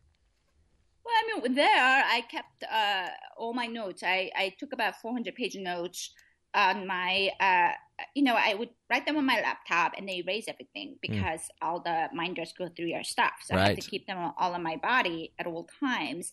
I think that, because it was so heightened, because it's when your life is in danger, it's a very heightened situation. Yeah, right. So writing was not really a difficult thing. I think that once I got back and writing in a way that's responsible, meaning that this is a very sensitive information and I needed to protect my students in the book. Yeah. Make sure none of them can be identified. And ultimately they come across lawyer to the regime. So it's not anything anyone could, punish them for. But I think that was difficult, to really fine-tune every section of the book so that they're protected. Oh, yeah. Well, yeah, and to get the message out that you want to get out. As we wrap up this interview, do you sense that there will be a day where we'll be able to bridge this gap, this gulf between North Korea, South Korea, or North Korea and the United States? Personally, I don't really see how, as long as the current regime is in power, even if they got the next guy, if it's another great leader, it's exactly the same thing, really. And the great leader system functions based on absolute control, not 70% control, 100% control. So when you have a system like that, how people keep saying it's loosening, but the minute it cracks a little, it will fall. So I think that it all depends on the rest of us outside, because people in there have zero freedom. So if any change were to happen, it has to be coming from outside, all of us who have actually power to do something. Yeah, maybe we might be able to apply more pressure, I guess, politically. Is that what you think? Politically, financially. Mm-hmm. I mean, I think that, human rights organizations or whatever it is, I think that, I mean, it's unacceptable. Such a world is allowed to exist for 70 years and will continue to exist. Suki, you were a teacher of these boys, but really you cared about them. What are you hoping they took away from you? I mean, the funny thing about this is they don't quite know who you are. They don't know how powerful you are or some of the really interesting awards you've received in literature. They don't know these things, but they're going to have a memory of you. What do you hope they took away? Well, I mean, I think that's kind of the TED Talk I gave also, that, when I think about them, I think that part of my heart really, it kind of breaks. I mean, even now. Yeah. And I think that I just want them to be safe. And them not knowing about the book or anything, I mean, they shouldn't. Right, no, right. Safety, really. Yeah. And they will not know, because information is all kept away from them. But I actually, anytime I see North Korean headlines and pictures of, people their age, they should be about 23 now. And my heart drops because it's always a terrible news. And I just want them to be safe. What lesson they take, whatever lesson they take would make their current life miserable because they're stuck there. Yeah. So what is it? It's like it's kind of reminds me of like New York Philharmonic in Pyongyang. Like, who cares? Is that going to change their life? Because I don't think it did. I think that was just a propaganda for the rest of the world. But what is actually going to change their life? Nothing of what I was there to do, because they have no power. Yeah. So I just want them to be safe and live really long lives. Yeah. Well, and then maybe your power is going to come by motivating the rest of us to push more pressure. I mean, because, I think one of my points is people always talk about, well, the youth should rise up. But if that was your son, would you want your son to lead a revolution and get himself killed? I mean, I think that was really complicated about being there. Sure. Because I didn't want them killed, and that's what revolution means. Well, I'm touched. I appreciate your work, and it's dangerous, and yet it's something I think that's opened up all of our eyes and our minds. So, Suki Kim, thanks again for the interview, and everybody, go look for that book. Without You, There Is No Us, My Time with the Sons of North Korea's Elite.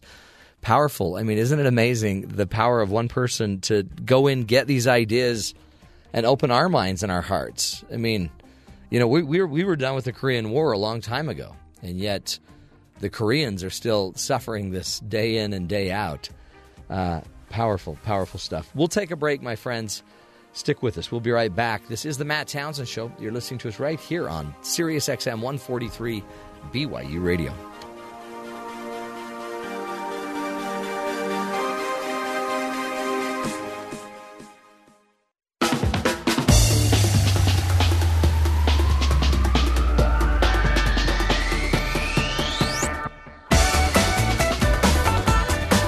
Welcome back, friends, to the Matt Townsend Show. You listen to Suki Kim's story and you think, holy cow, are you blessed or what to be living in America? And, we can just sit there and, laugh at the Korean people. The reality is there's nothing to laugh about with them.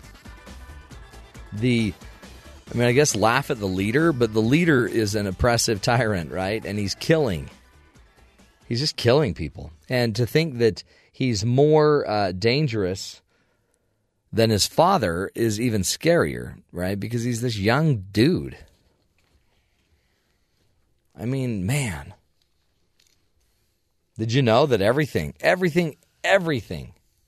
is only about them? One station all day long talking about the supreme leader. Honestly. And yet humans continue. And then when you see him crying, I remember a bunch of comedians laughing about that. But the reality is, too, a lot of those tears were real because that is all they know. So it makes me think, man, we got to make sure we're not wasting our freedom here. We've got all these opportunities to get on the internet. Suki talked about the internet, and these kids don't even have a clue what they don't know. I mean, just imagine the day that, North Korea is freed. How do you begin to take an entire population that's many, many, many generations deep, and how do you begin to even catch them up on the rest of the world? Can you imagine that? Anyway, and we need people like Suki Kim who will, at her own risk, sneak into this country and gather information and write a book and open the rest of our minds up. And two, so when we sit there and talk about North Korea and our treaties and our agreements, this is the side of it that needs to be understood. And again, this is why so many people have opposition to the Iran deal, because in many ways the Iranian regimes are just as oppressive, right? And supporting of terrorism and other things. So behind all of this political stuff that we hear out there, remember, there's real stories, there's real lives that are being affected, there's real people that are dying. And anyway, think about it. Think about how lucky you are to be where you are and to be who you are and to know what you know. That's really why we do the show, to help you see the other stories so you can have a pretty well-rounded idea. And look, North Korea, it's messed up. And yet the people inside of North Korea, they're just like you and me. They're exactly like you and me.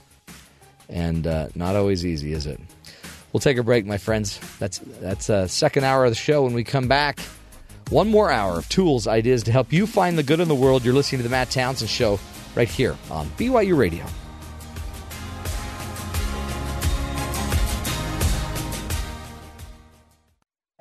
This is the Matt Townsend Show. Your guide on the side. Follow Dr. Matt on Twitter At Dr. Matt Show. Call the show at 1-855-CHAT-BYU. This is the Matt Townsend Show. Dr. Matt Townsend. Now on BYU Radio. BYU Radio. Good morning, everybody. Welcome to the Matt Townsend Show. Dr. Matt here, your coach, your guide on the side. Welcome to the program. Happy days are here again. Hope you're having a great day. We got a great show for you today. We'll be talking in just a few minutes with Joseph Grenny, who is the author, actually one of the authors, of a great book, a New York Times best-selling book called Crucial Accountability. Do you know how to hold people accountable? It tends to be one of the great keys to creating healthy teams, healthy families even, healthy lives, is to have a sense of accountability to each other. That way the missed deadlines, all the rules that we violate, the broken promises, they actually matter, which is important when you think about just our political world. A lot of these people aren't accountable.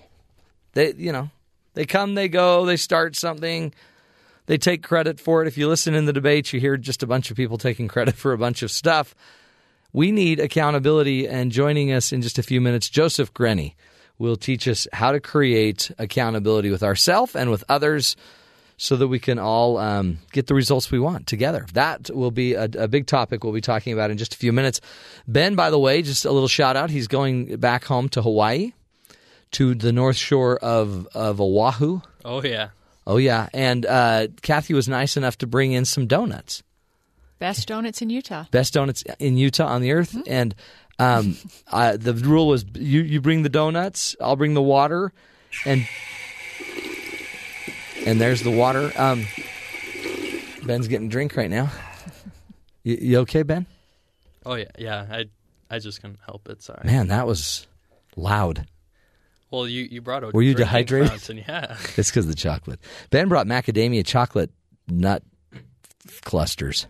I think a better sound would have been the waves crashing in on the beach. Hit the water again. Which we Let's would see. Love. Maybe this is a wave. No. Let's see. No. Sounds kind of like a toilet bowl or something. It does. How are you getting a drink and talking, Ben? I'm a talented man. You're a very talented man. We're going to miss you. Ben will be going to Hawaii for 2 weeks. As I looked at his itinerary, the first couple days, 3-4 days, he'll be dealing with sunburn.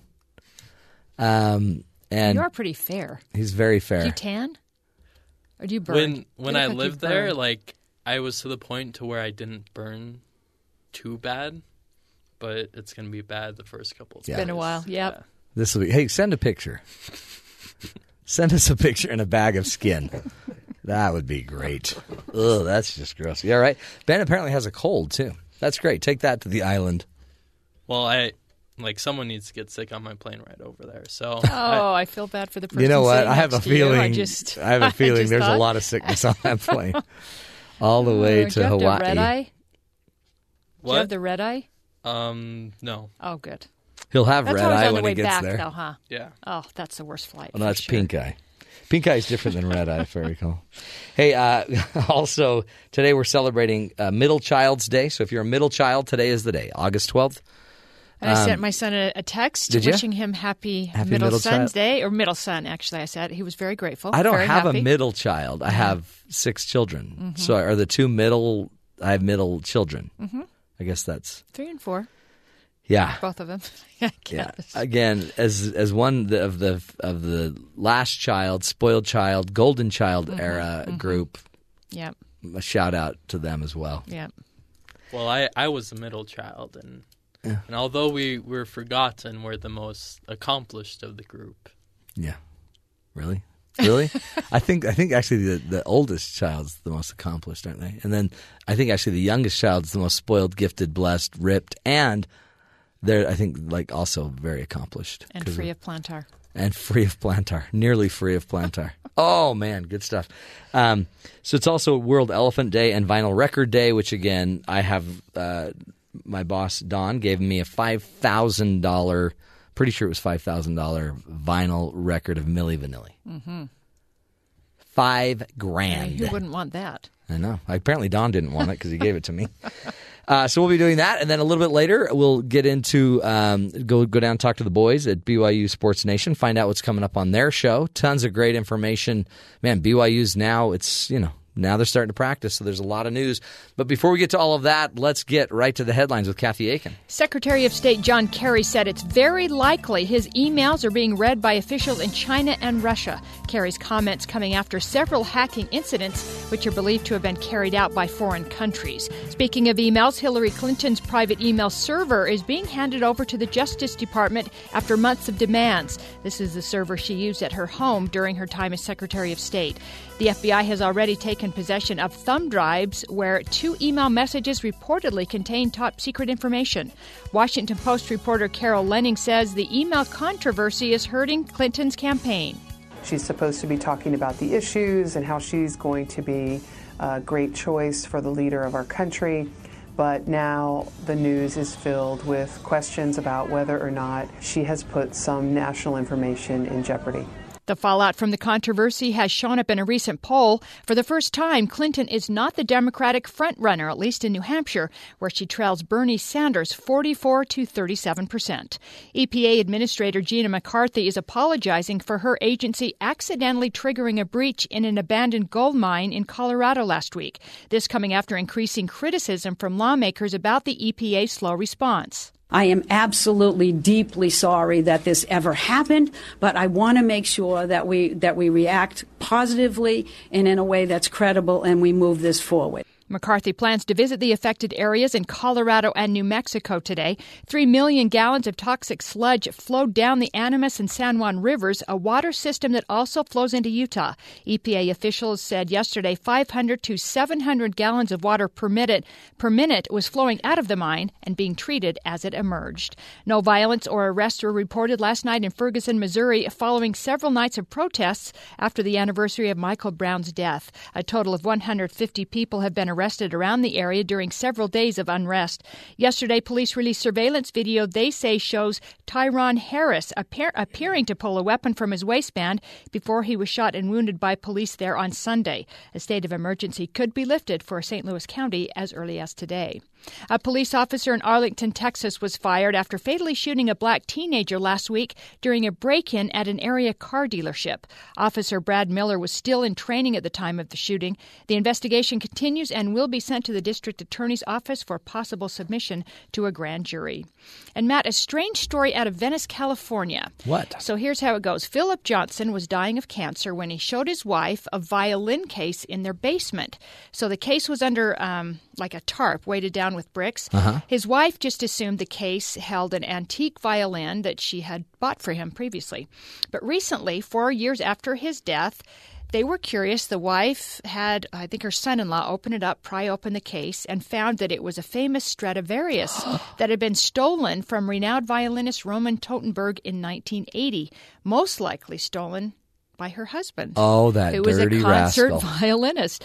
Totenberg died 3 years ago at the age of 102, and the woman said her biggest regret was not discovering the violin earlier so she could return it to Totenberg before he died. Oh, wow, yeah. She was really nervous when she found out what it was and thought she was going to be arrested, but federal authorities just gave the violin back to his daughters. Unbelievable. Thanks, honey. Thank you for that. Thanks for leaving the that. probably incredibly expensive violin. Yes, I'm sure. Well, what a neat woman to not go sell it. And they started to figure out, what is this? What's it worth? They actually went to a big, I guess, dealer to find out its value. And then the guy kind of went, you know what? You need to call the FBI. This is a big deal. This is a big deal. This is stolen.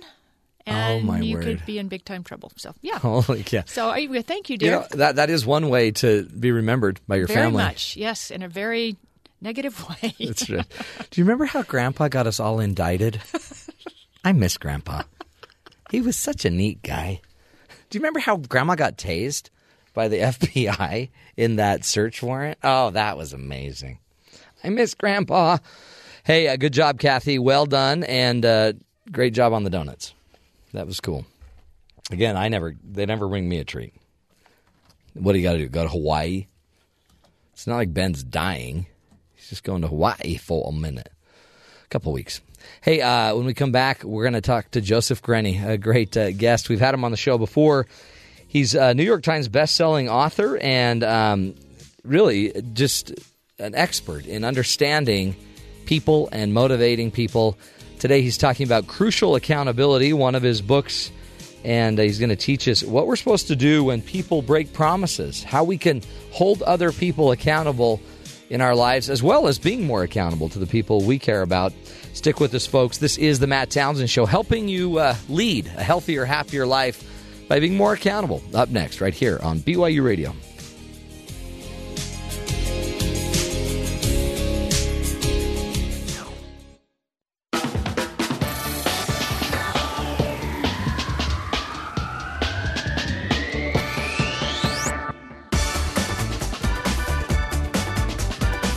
Welcome back, friends, to the Matt Townsend Show. In life, there's going to be moments, right, when people are going to miss deadlines that they promised to have for you. They're going to violate rules, boundaries that maybe have been set. They're going to break promises. And so we wanted to get some help and an expert in on the call with us today who can help us understand how to hold people accountable and how to do it in a way that we don't scare them, we don't beat them up, we don't harm the relationship, but instead their accountability helps enhance the relationship.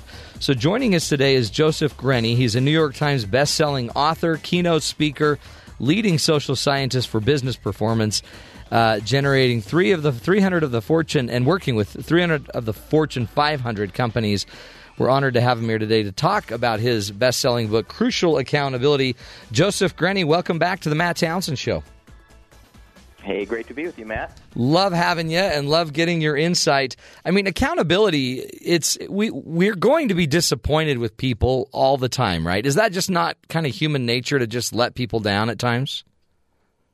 It is. Stuff happens. Sometimes it's because we have expectations that we didn't set appropriately. Sometimes it's because they fall short. But sort of the nature of life is that we're going to let each other down now and again. So the real issue is how do we deal with those moments, not whether or not they're going to occur. Yeah. And so is that what you write about in the book, Crucial Accountability? Well, we kind of came at it from a different direction. We were looking for what we called moments of disproportionate influence. We wondered, are there just a few moments that make the biggest difference in either accelerating intimacy in a relationship, creating connection and trust, or creating division and disconnection. And as we started looking for those kind of moments, we found that those are moments when people disagree or disappoint. Those are the two big categories. And it turns out how people handle those moments can literally become a trust accelerator. It can actually profoundly deepen the relationship rather than become divisive. So we tend to fear these moments when, in fact, they're the moments of greatest opportunity if we know how to handle them. Oh, interesting. So we just kind of have a normal conversation. We're having a normal experience, and then all of a sudden we get to a choice point, really, where it's either where we might disagree or disappoint. And that's a really important moment because it could either drive us to intimacy, I guess you're saying, or, send us on to the great, MMA fight down. Yeah, and our tendency, particularly in the Intermountain West here, and I know we've got an international audience here as well, but in a variety of cultures, our tendency in those moments is towards silence. Yeah. And in fact, we just finished a study with about 4,000 subjects across the world. We asked them, "What's in your vault?" So do you have something that's just been sort of festering in silence for a long time? You've been biting your lip and putting up with it forever and ever. And if you had a magic wand and could open that vault and just let something out, if you could say one thing to one person with absolutely no fear of consequences, because that's what the magic wand's going to do for you, who would you say it to and what would you say? And my goodness, Matt, it was excruciating reading through these thousands of responses. Wow. Particularly when we found out people that have been struggling with their husband or wife, with a boss, with a colleague. So one person described how the person in the cubicle next to her, apparently she believes has a cat that urinates on her purse or shoes or something like that, and it creates this awful stench.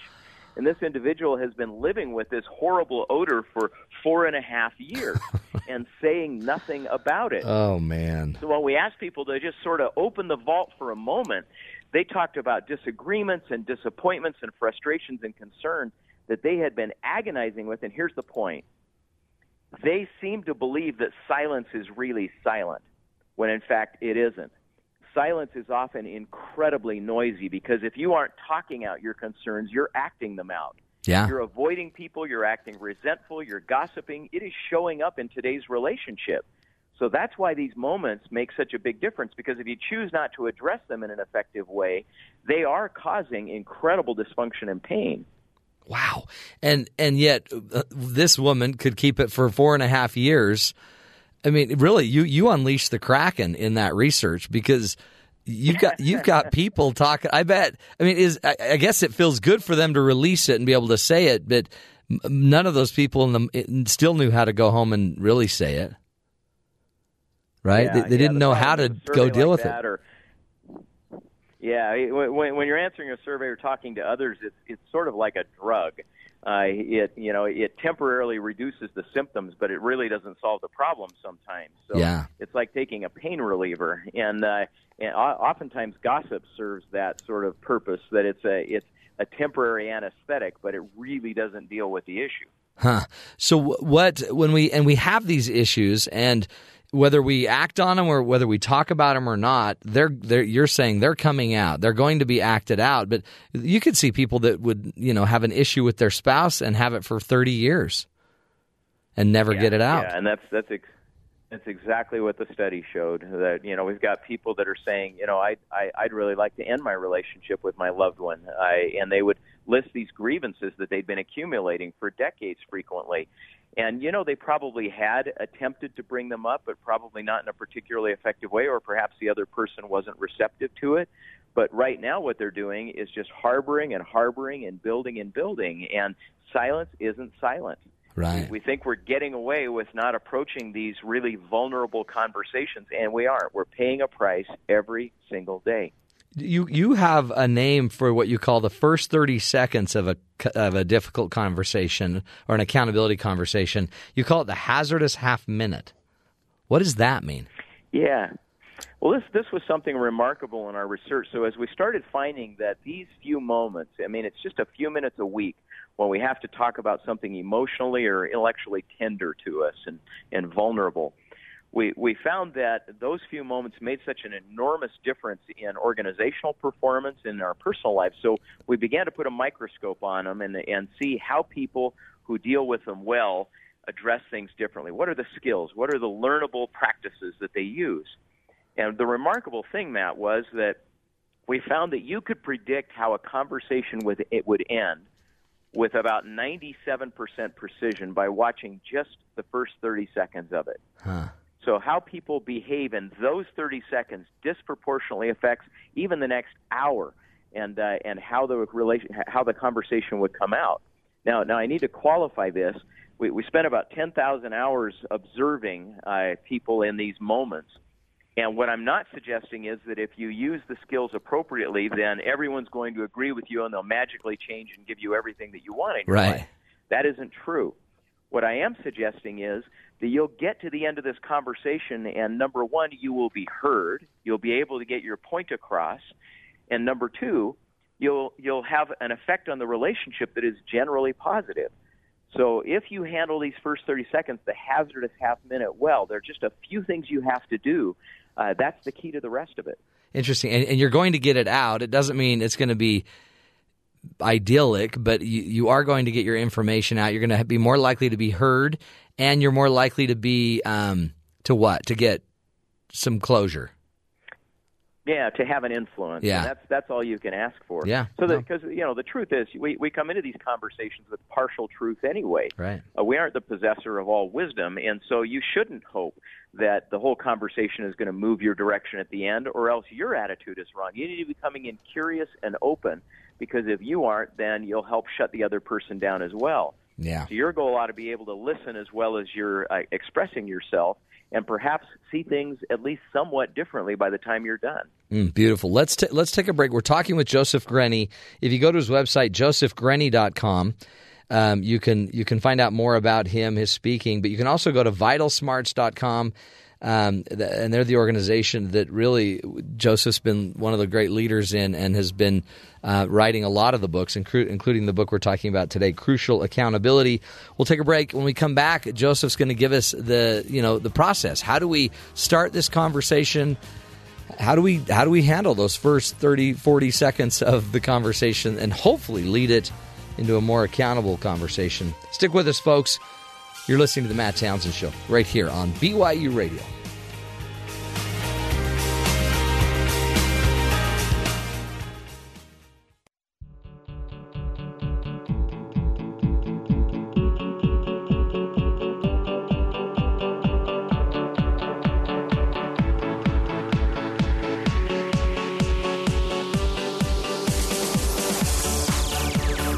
Welcome back, everybody, to the Matt Townsend Show. On the phone with us is Joseph Grenny, New York Times bestselling author, keynote speaker, leading social scientist, and one of the authors of the New York Times bestselling book, Crucial Accountability.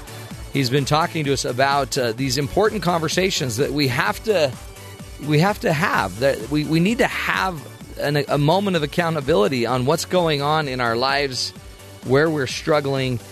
And he's teaching us how to do that. Welcome back, Joseph. Thanks again for being here.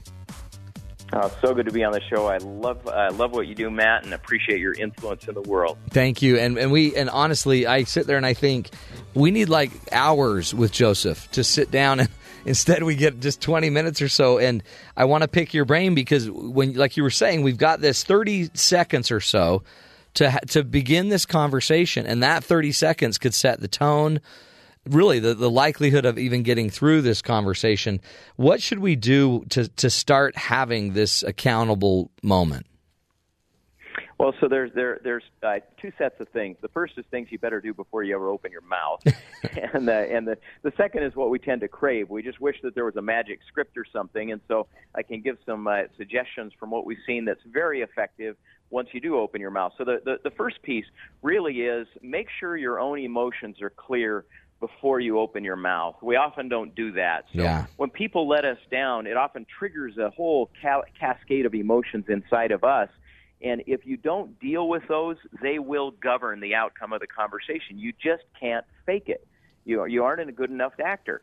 So if you're feeling hurt or diminished or angry or scared, you need to pull aside. You need to process those emotions in a safe and effective way. And the book Crucial Accountability describes some really great strategies that people use for understanding, appreciating, and validating their own emotions. So that's a really critical piece of first work, and often we don't do that. We run right into trying to fix it. Yeah, we just kind of wing it, don't we?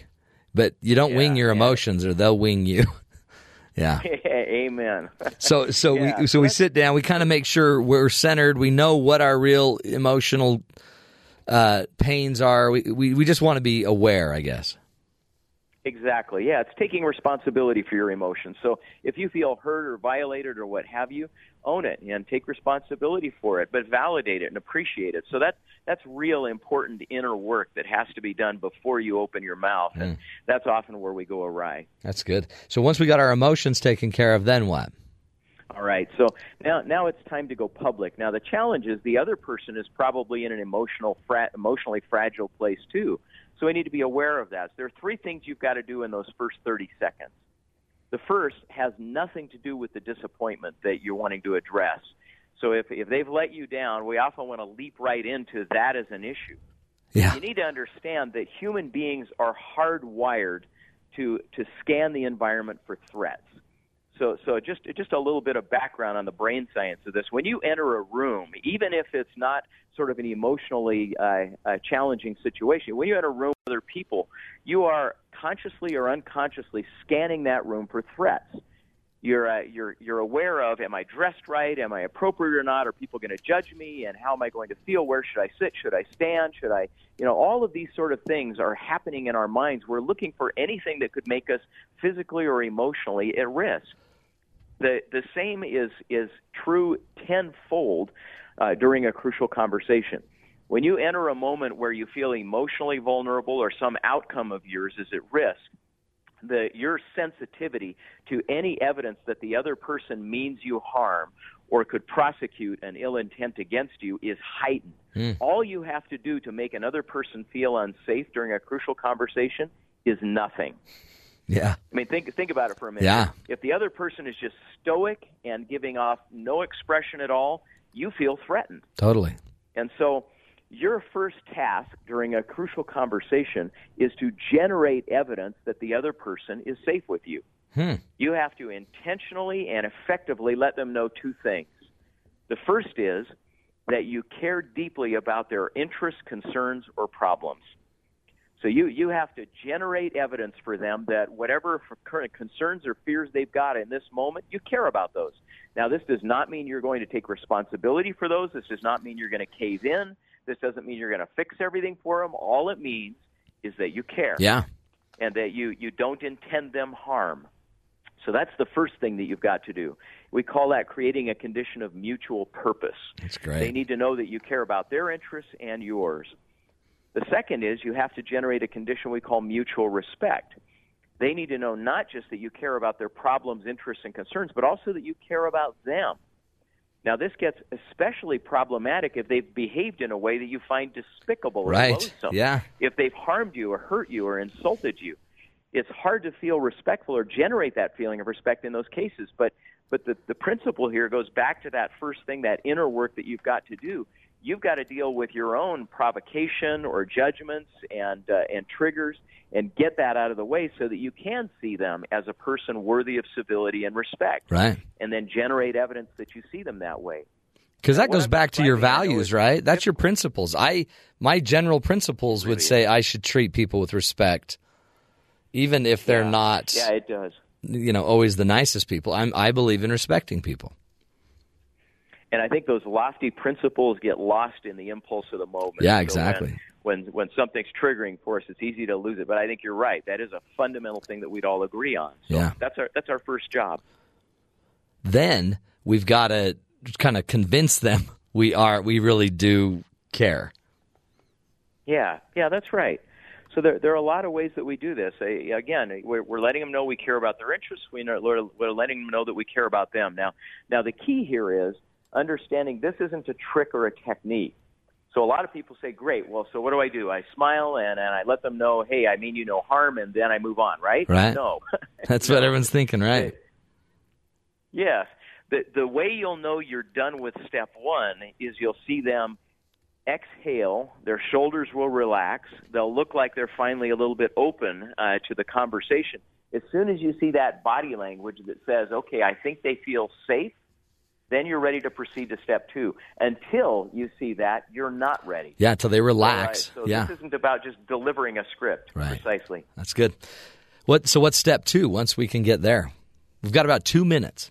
Okay, so All right. So having created safety, the second thing is what we have been waiting to do, and that is describing the problem. The trick here is to strip out all of the judgment language we like to use, to just be factually clear about what we expected and what we got. Yeah. The gap. So it's letting them know, hey, I thought you were going to pick me up at 2 o'clock. You actually arrived at 2:30. Now, you notice in what I said that there were no judgment words. It's not emotionally laden. What we tend to want to do in that moment is to say, hey, you just blew me off. Yeah, you left me hanging, right? Yeah, you just dumped me. You couldn't care less about me. We want to put all that in. The second principle is just describing the gap factually. And finally, the third step is to put yourself in a condition of curiosity and ask for their point of view. And now you move to inquiry. So you've stated the problem, and now you need to show as much interest in their view of it as you have for your own. So those are the three basic things we got to do in those first few seconds. Well, and those are really interesting principles. So non-judgmentalness is really kind of the second one, and the third one is curiosity, because then I might actually get data from them that validate or clarifies why they're late. They may give me new data that shows me that, okay. Well, yeah, sorry, I had a flat tire. Oh, okay, well, yeah. That's exactly the case. You'll sometimes get new information. Sometimes you'll just get new perspective on the information that you've already got. You understand their motives or fears or concerns in a way that softens you. Yeah. Or you might just get reconfirmation that they struggle doing anything on time. I mean, you know what I mean? Sometimes it's just more information, right? I mean, the cool thing about the whole thing is, Joseph, I just think you've really done a great job in saying, look, these are hard conversations, but there's there's basic principles that will carry you through it if you'll just stick in it and stay in the conversation and be willing to have it. There are, and what we hope that the book, that Crucial Accountability and Crucial Conversations does for people is just give them handles, just give them ways of breaking apart this morass of emotion that's going on, because these are difficult moments. They're the most challenging of our lives. And so hopefully having a few handholds will help people take it apart, slow it down, and get to the place they really want to be. Well, I love it, and I really do appreciate you and the work you're doing. Everybody go check out Joseph's website, josephgrenny.com, and also you can go to vitalsmarts.com, which is an organization Joseph has started and is a major leader in. And he's writing these books really because we all need to learn. We need to learn how to get some of this pain out so we don't hold this pain for the rest of our lives. Crucial Accountability, Crucial Conversations, great resources for you. We'll take a break, my friends. When we come back, we'll be talking to our buddies down at BYU Sports Nation, find out what's coming up on their show at the top of the hour. Stick with us, my friends. This is the Matt Townsend Show right here on Sirius XM 143 BYU Radio.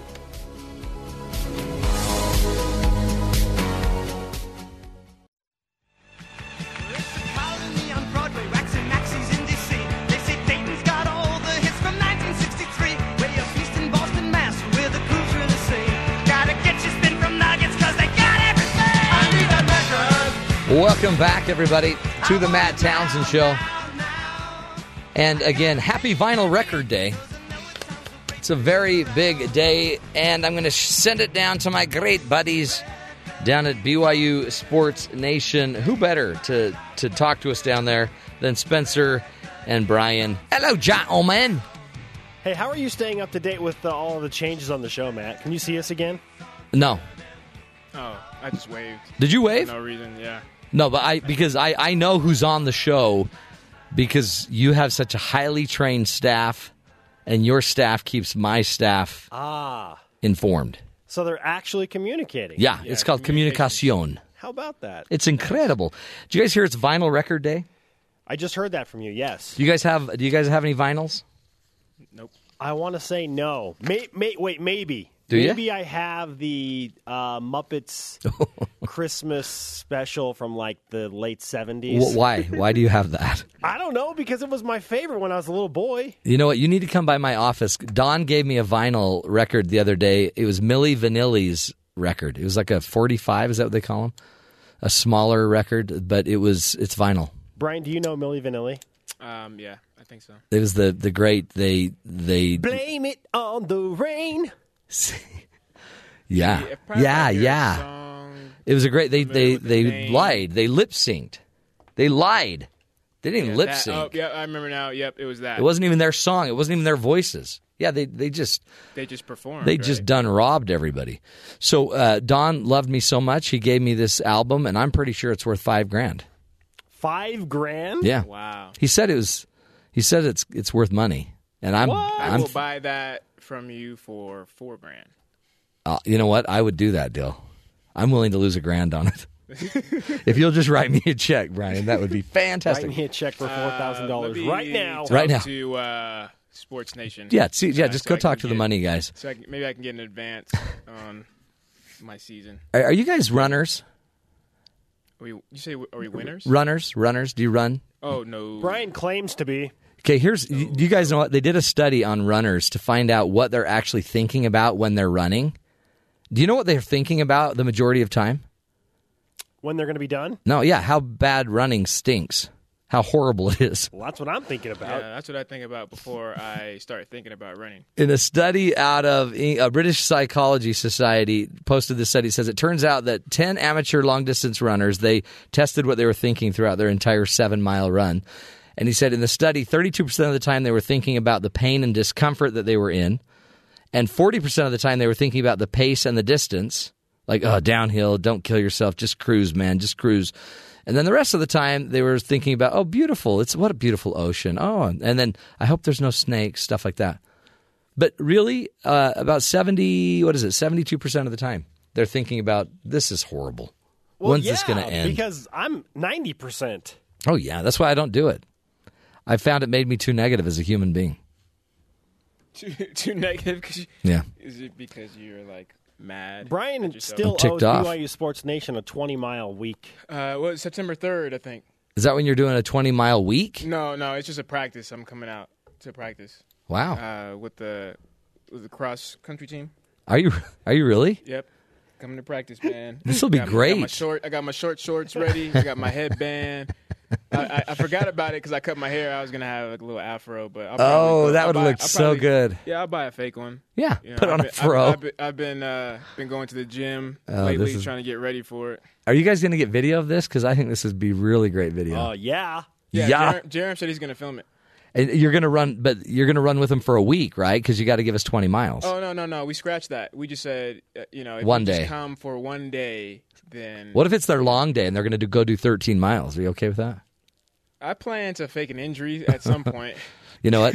Maybe while I'm warming up. Plantar. I'm going to pull a hammy. Pull a plantar fasciitis. No one can deny it. I mean, it's just, that's what studs get all the time. I mean, I've had it for 2.5 years. Do you want to come with me? Do you want to join me? Do you know what I would? Is there a wheelchair division? Oh, wow. Because my leg's really hurting. Actually, it's not anymore because I got it fixed, but not to brag. Hey, are you guys still doing your show today? We are, but I'm so distracted right now. You know why? Why? Because I want some Milli Vanilli. Can you hear that? Yeah. Oh, there it is. True. Oh, yeah. Ooh, ooh, ooh. I love you. I thought it said missing you. Yeah. Hey, I've got the vinyl. If anybody happens to have something I could play the vinyl on, like a record player, I'd appreciate it. I think Don has one of those too. So if Don's listening, I'd like a record player now. You can buy one on eBay for like $1. Could I? I need one. Yeah, probably so. Something like that. Yes, we are doing a show. What's your show going to be about? Tempers flared yesterday. I heard. At Townsend. That's cool. I read all about it. 45 minutes. You're not supposed to talk about it, are you? Well, we can't mention specific names. I know that's you give the details. But so a bunch of people that are on the BYU football team, were they players and coaches, or was it just player and player? It was players, but here's the thing: like it was the obvious minority of players that were in a skirmish. Okay, yeah. But the whole team was punished for 45 intense minutes. Yeah. So it was unanticipated conditioning. It was all the three different guys collapsed. Is that what you mean? Yeah. People are throwing up. It was unbelievable. And that's with the new training fitness guy, right? That's didn't Bronco Mendenhall taking back over the defense along with Frank Wintrick. Yeah. The new strength and conditioning. Cracking heads. Not a good combo for a player. Holy cow. Ooh, I bet those five. I felt for the guys. Yeah, I bet. A couple of guys come out of the locker room after and they're like, dude, did you see that? Like, yeah, I saw it. See, this is what we got to deal with, man. But, but they're athletes and they were dying. Yeah. That would have killed the average Joe. So we are discussing why this is potentially a good thing. One, a good thing that there is passionate skirmishes happening, and two, why cracking down on things like that and on penalties and stricter punishments can also be a good thing. There is some strong historical evidence statistically to show that when BYU has done this and Brian has been involved on one of those teams. Brian started the fight, I'm sure. It has paid off. Really? Yes. See, this is good because they ended with a fight. You can't be having fighting. I know. This is good. I like that. And there's evidence. So there you go. It's also a 3-guest day. Wow. David Nixon on the show, former NFL linebacker, BYU TV analyst. We've got Kyle Davis of BYU men's basketball. The Marriott Center is done. They practiced there yesterday for the first time since the renovations. And we've got Paige Hunt, who starts a new wave of return missionary athletes at BYU. She is coming off of a mission and returning for her junior year of BYU soccer. Man, the trifecta. You guys have a great show. There you go. And it involves some violence, potentially. This is exciting. Violence, missionary work, just the average day on BYU Sports Nation. The entire gambit. That's incredible. Great show. And Brian's going to talk about how he started a fight. Yeah, I started, but I didn't finish. So, being 5'6" and all, I would try to jump in. Yeah, Brian would throw a few punches and run away. Yeah, exactly. Smart. I would run away. Or if I didn't have a chance to run away, by the time the dog pile increased, I was small enough to crawl under somebody's legs. That's the benefit of speed, Bri. So, exactly. You just hit and run. That's exactly what you do. That's what you're like a mosquito. Mayweather does. Yeah. Hit and run. That's all you got to do. Man, well, I envy you both. It's going to be a great show. Stay tuned. Hasta la vista. Have a good one, boys. Girl, you know it's true. Girl, you know it's true. Ooh, ooh, ooh. I love you, too. We always like to end with a little I love you. It just is moving. Little Milli Vanilli celebrating Vinyl Record Day.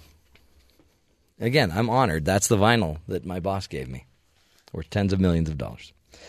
Great show today. We always like to end, as you know, with a hero story. Because the heroes, really, you're all heroes. To somebody, somewhere, we all have a chance to stand out and make a difference. 5-year-old daughter saves mother and siblings from a car crash. Angela Szymanski was driving late one night with her 5-year-old daughter, Lexi, and a 4-month-old Peter in the car with her. They were headed home when Angela could feel herself beginning to drift off. She told herself she would pull over at the next town, get some rest before finishing the drive home, but unfortunately she didn't make it there. The SUV traveled down a 12-meter steep embankment and crashed into a tree. Angela was knocked unconscious and suffered a broken back and other head injuries. The 5-year-old Lexi woke up to the sound of her brother's cries and noticed that something was wrong. Adrenaline must have kicked in as Lexi unlocked the 5-point harness lock on her car seat, opened the car's smashed passenger door, climbed up the mountain steep embankment barefoot, by the way, and this decision turned out to be a miracle as Lexi was able to flag down 2 people, one being a paramedic, and they were able to help Lexi's mother and 4-month-old brother to get to the hospital safely. Although all 3 passengers in the car sustained grave injuries, Angela Szymanski is grateful for the mature and quick actions taken by her 5-year-old daughter. The place the car landed was nearly invisible from the highway, and therefore, had Lexi not escaped and climbed up the mountain, the family could have been killed. It was only because she came up, flagged the people down, that anybody would have stopped. She said, it's crazy. The guy who came to see us in the hospital, he said the medics and the firemen needed ropes to get up and down the embankment, and she did it all barefoot. Today, Angela said her daughter seems to be blissfully unaware of how much her efforts helped save her mother and brother's lives. She just doesn't know what it means. She said she's just 5 years old and so happy to be home and playing with her dog and her ducks. Pretty cool. That's it. And again, Lexi Szymanski, the hero of the day right here on the Matt Townsend Show, one of Townsend's heroes. Seriously cool what we as humans can do when we're pushed to the brink, right? And even in our innocence, we have this natural desire to survive and to live, as well as helping others to do the same. We appreciate you, folks. Again, we can't do the show without you. We do it Monday through Friday, 9 to noon Eastern Time. And you can also find us on iTunes, on TuneIn, and on other podcast sources. So look for us, folks. Until tomorrow, we'll be back again. Stick with us. Love the people you're with, and make it a great life. Take care.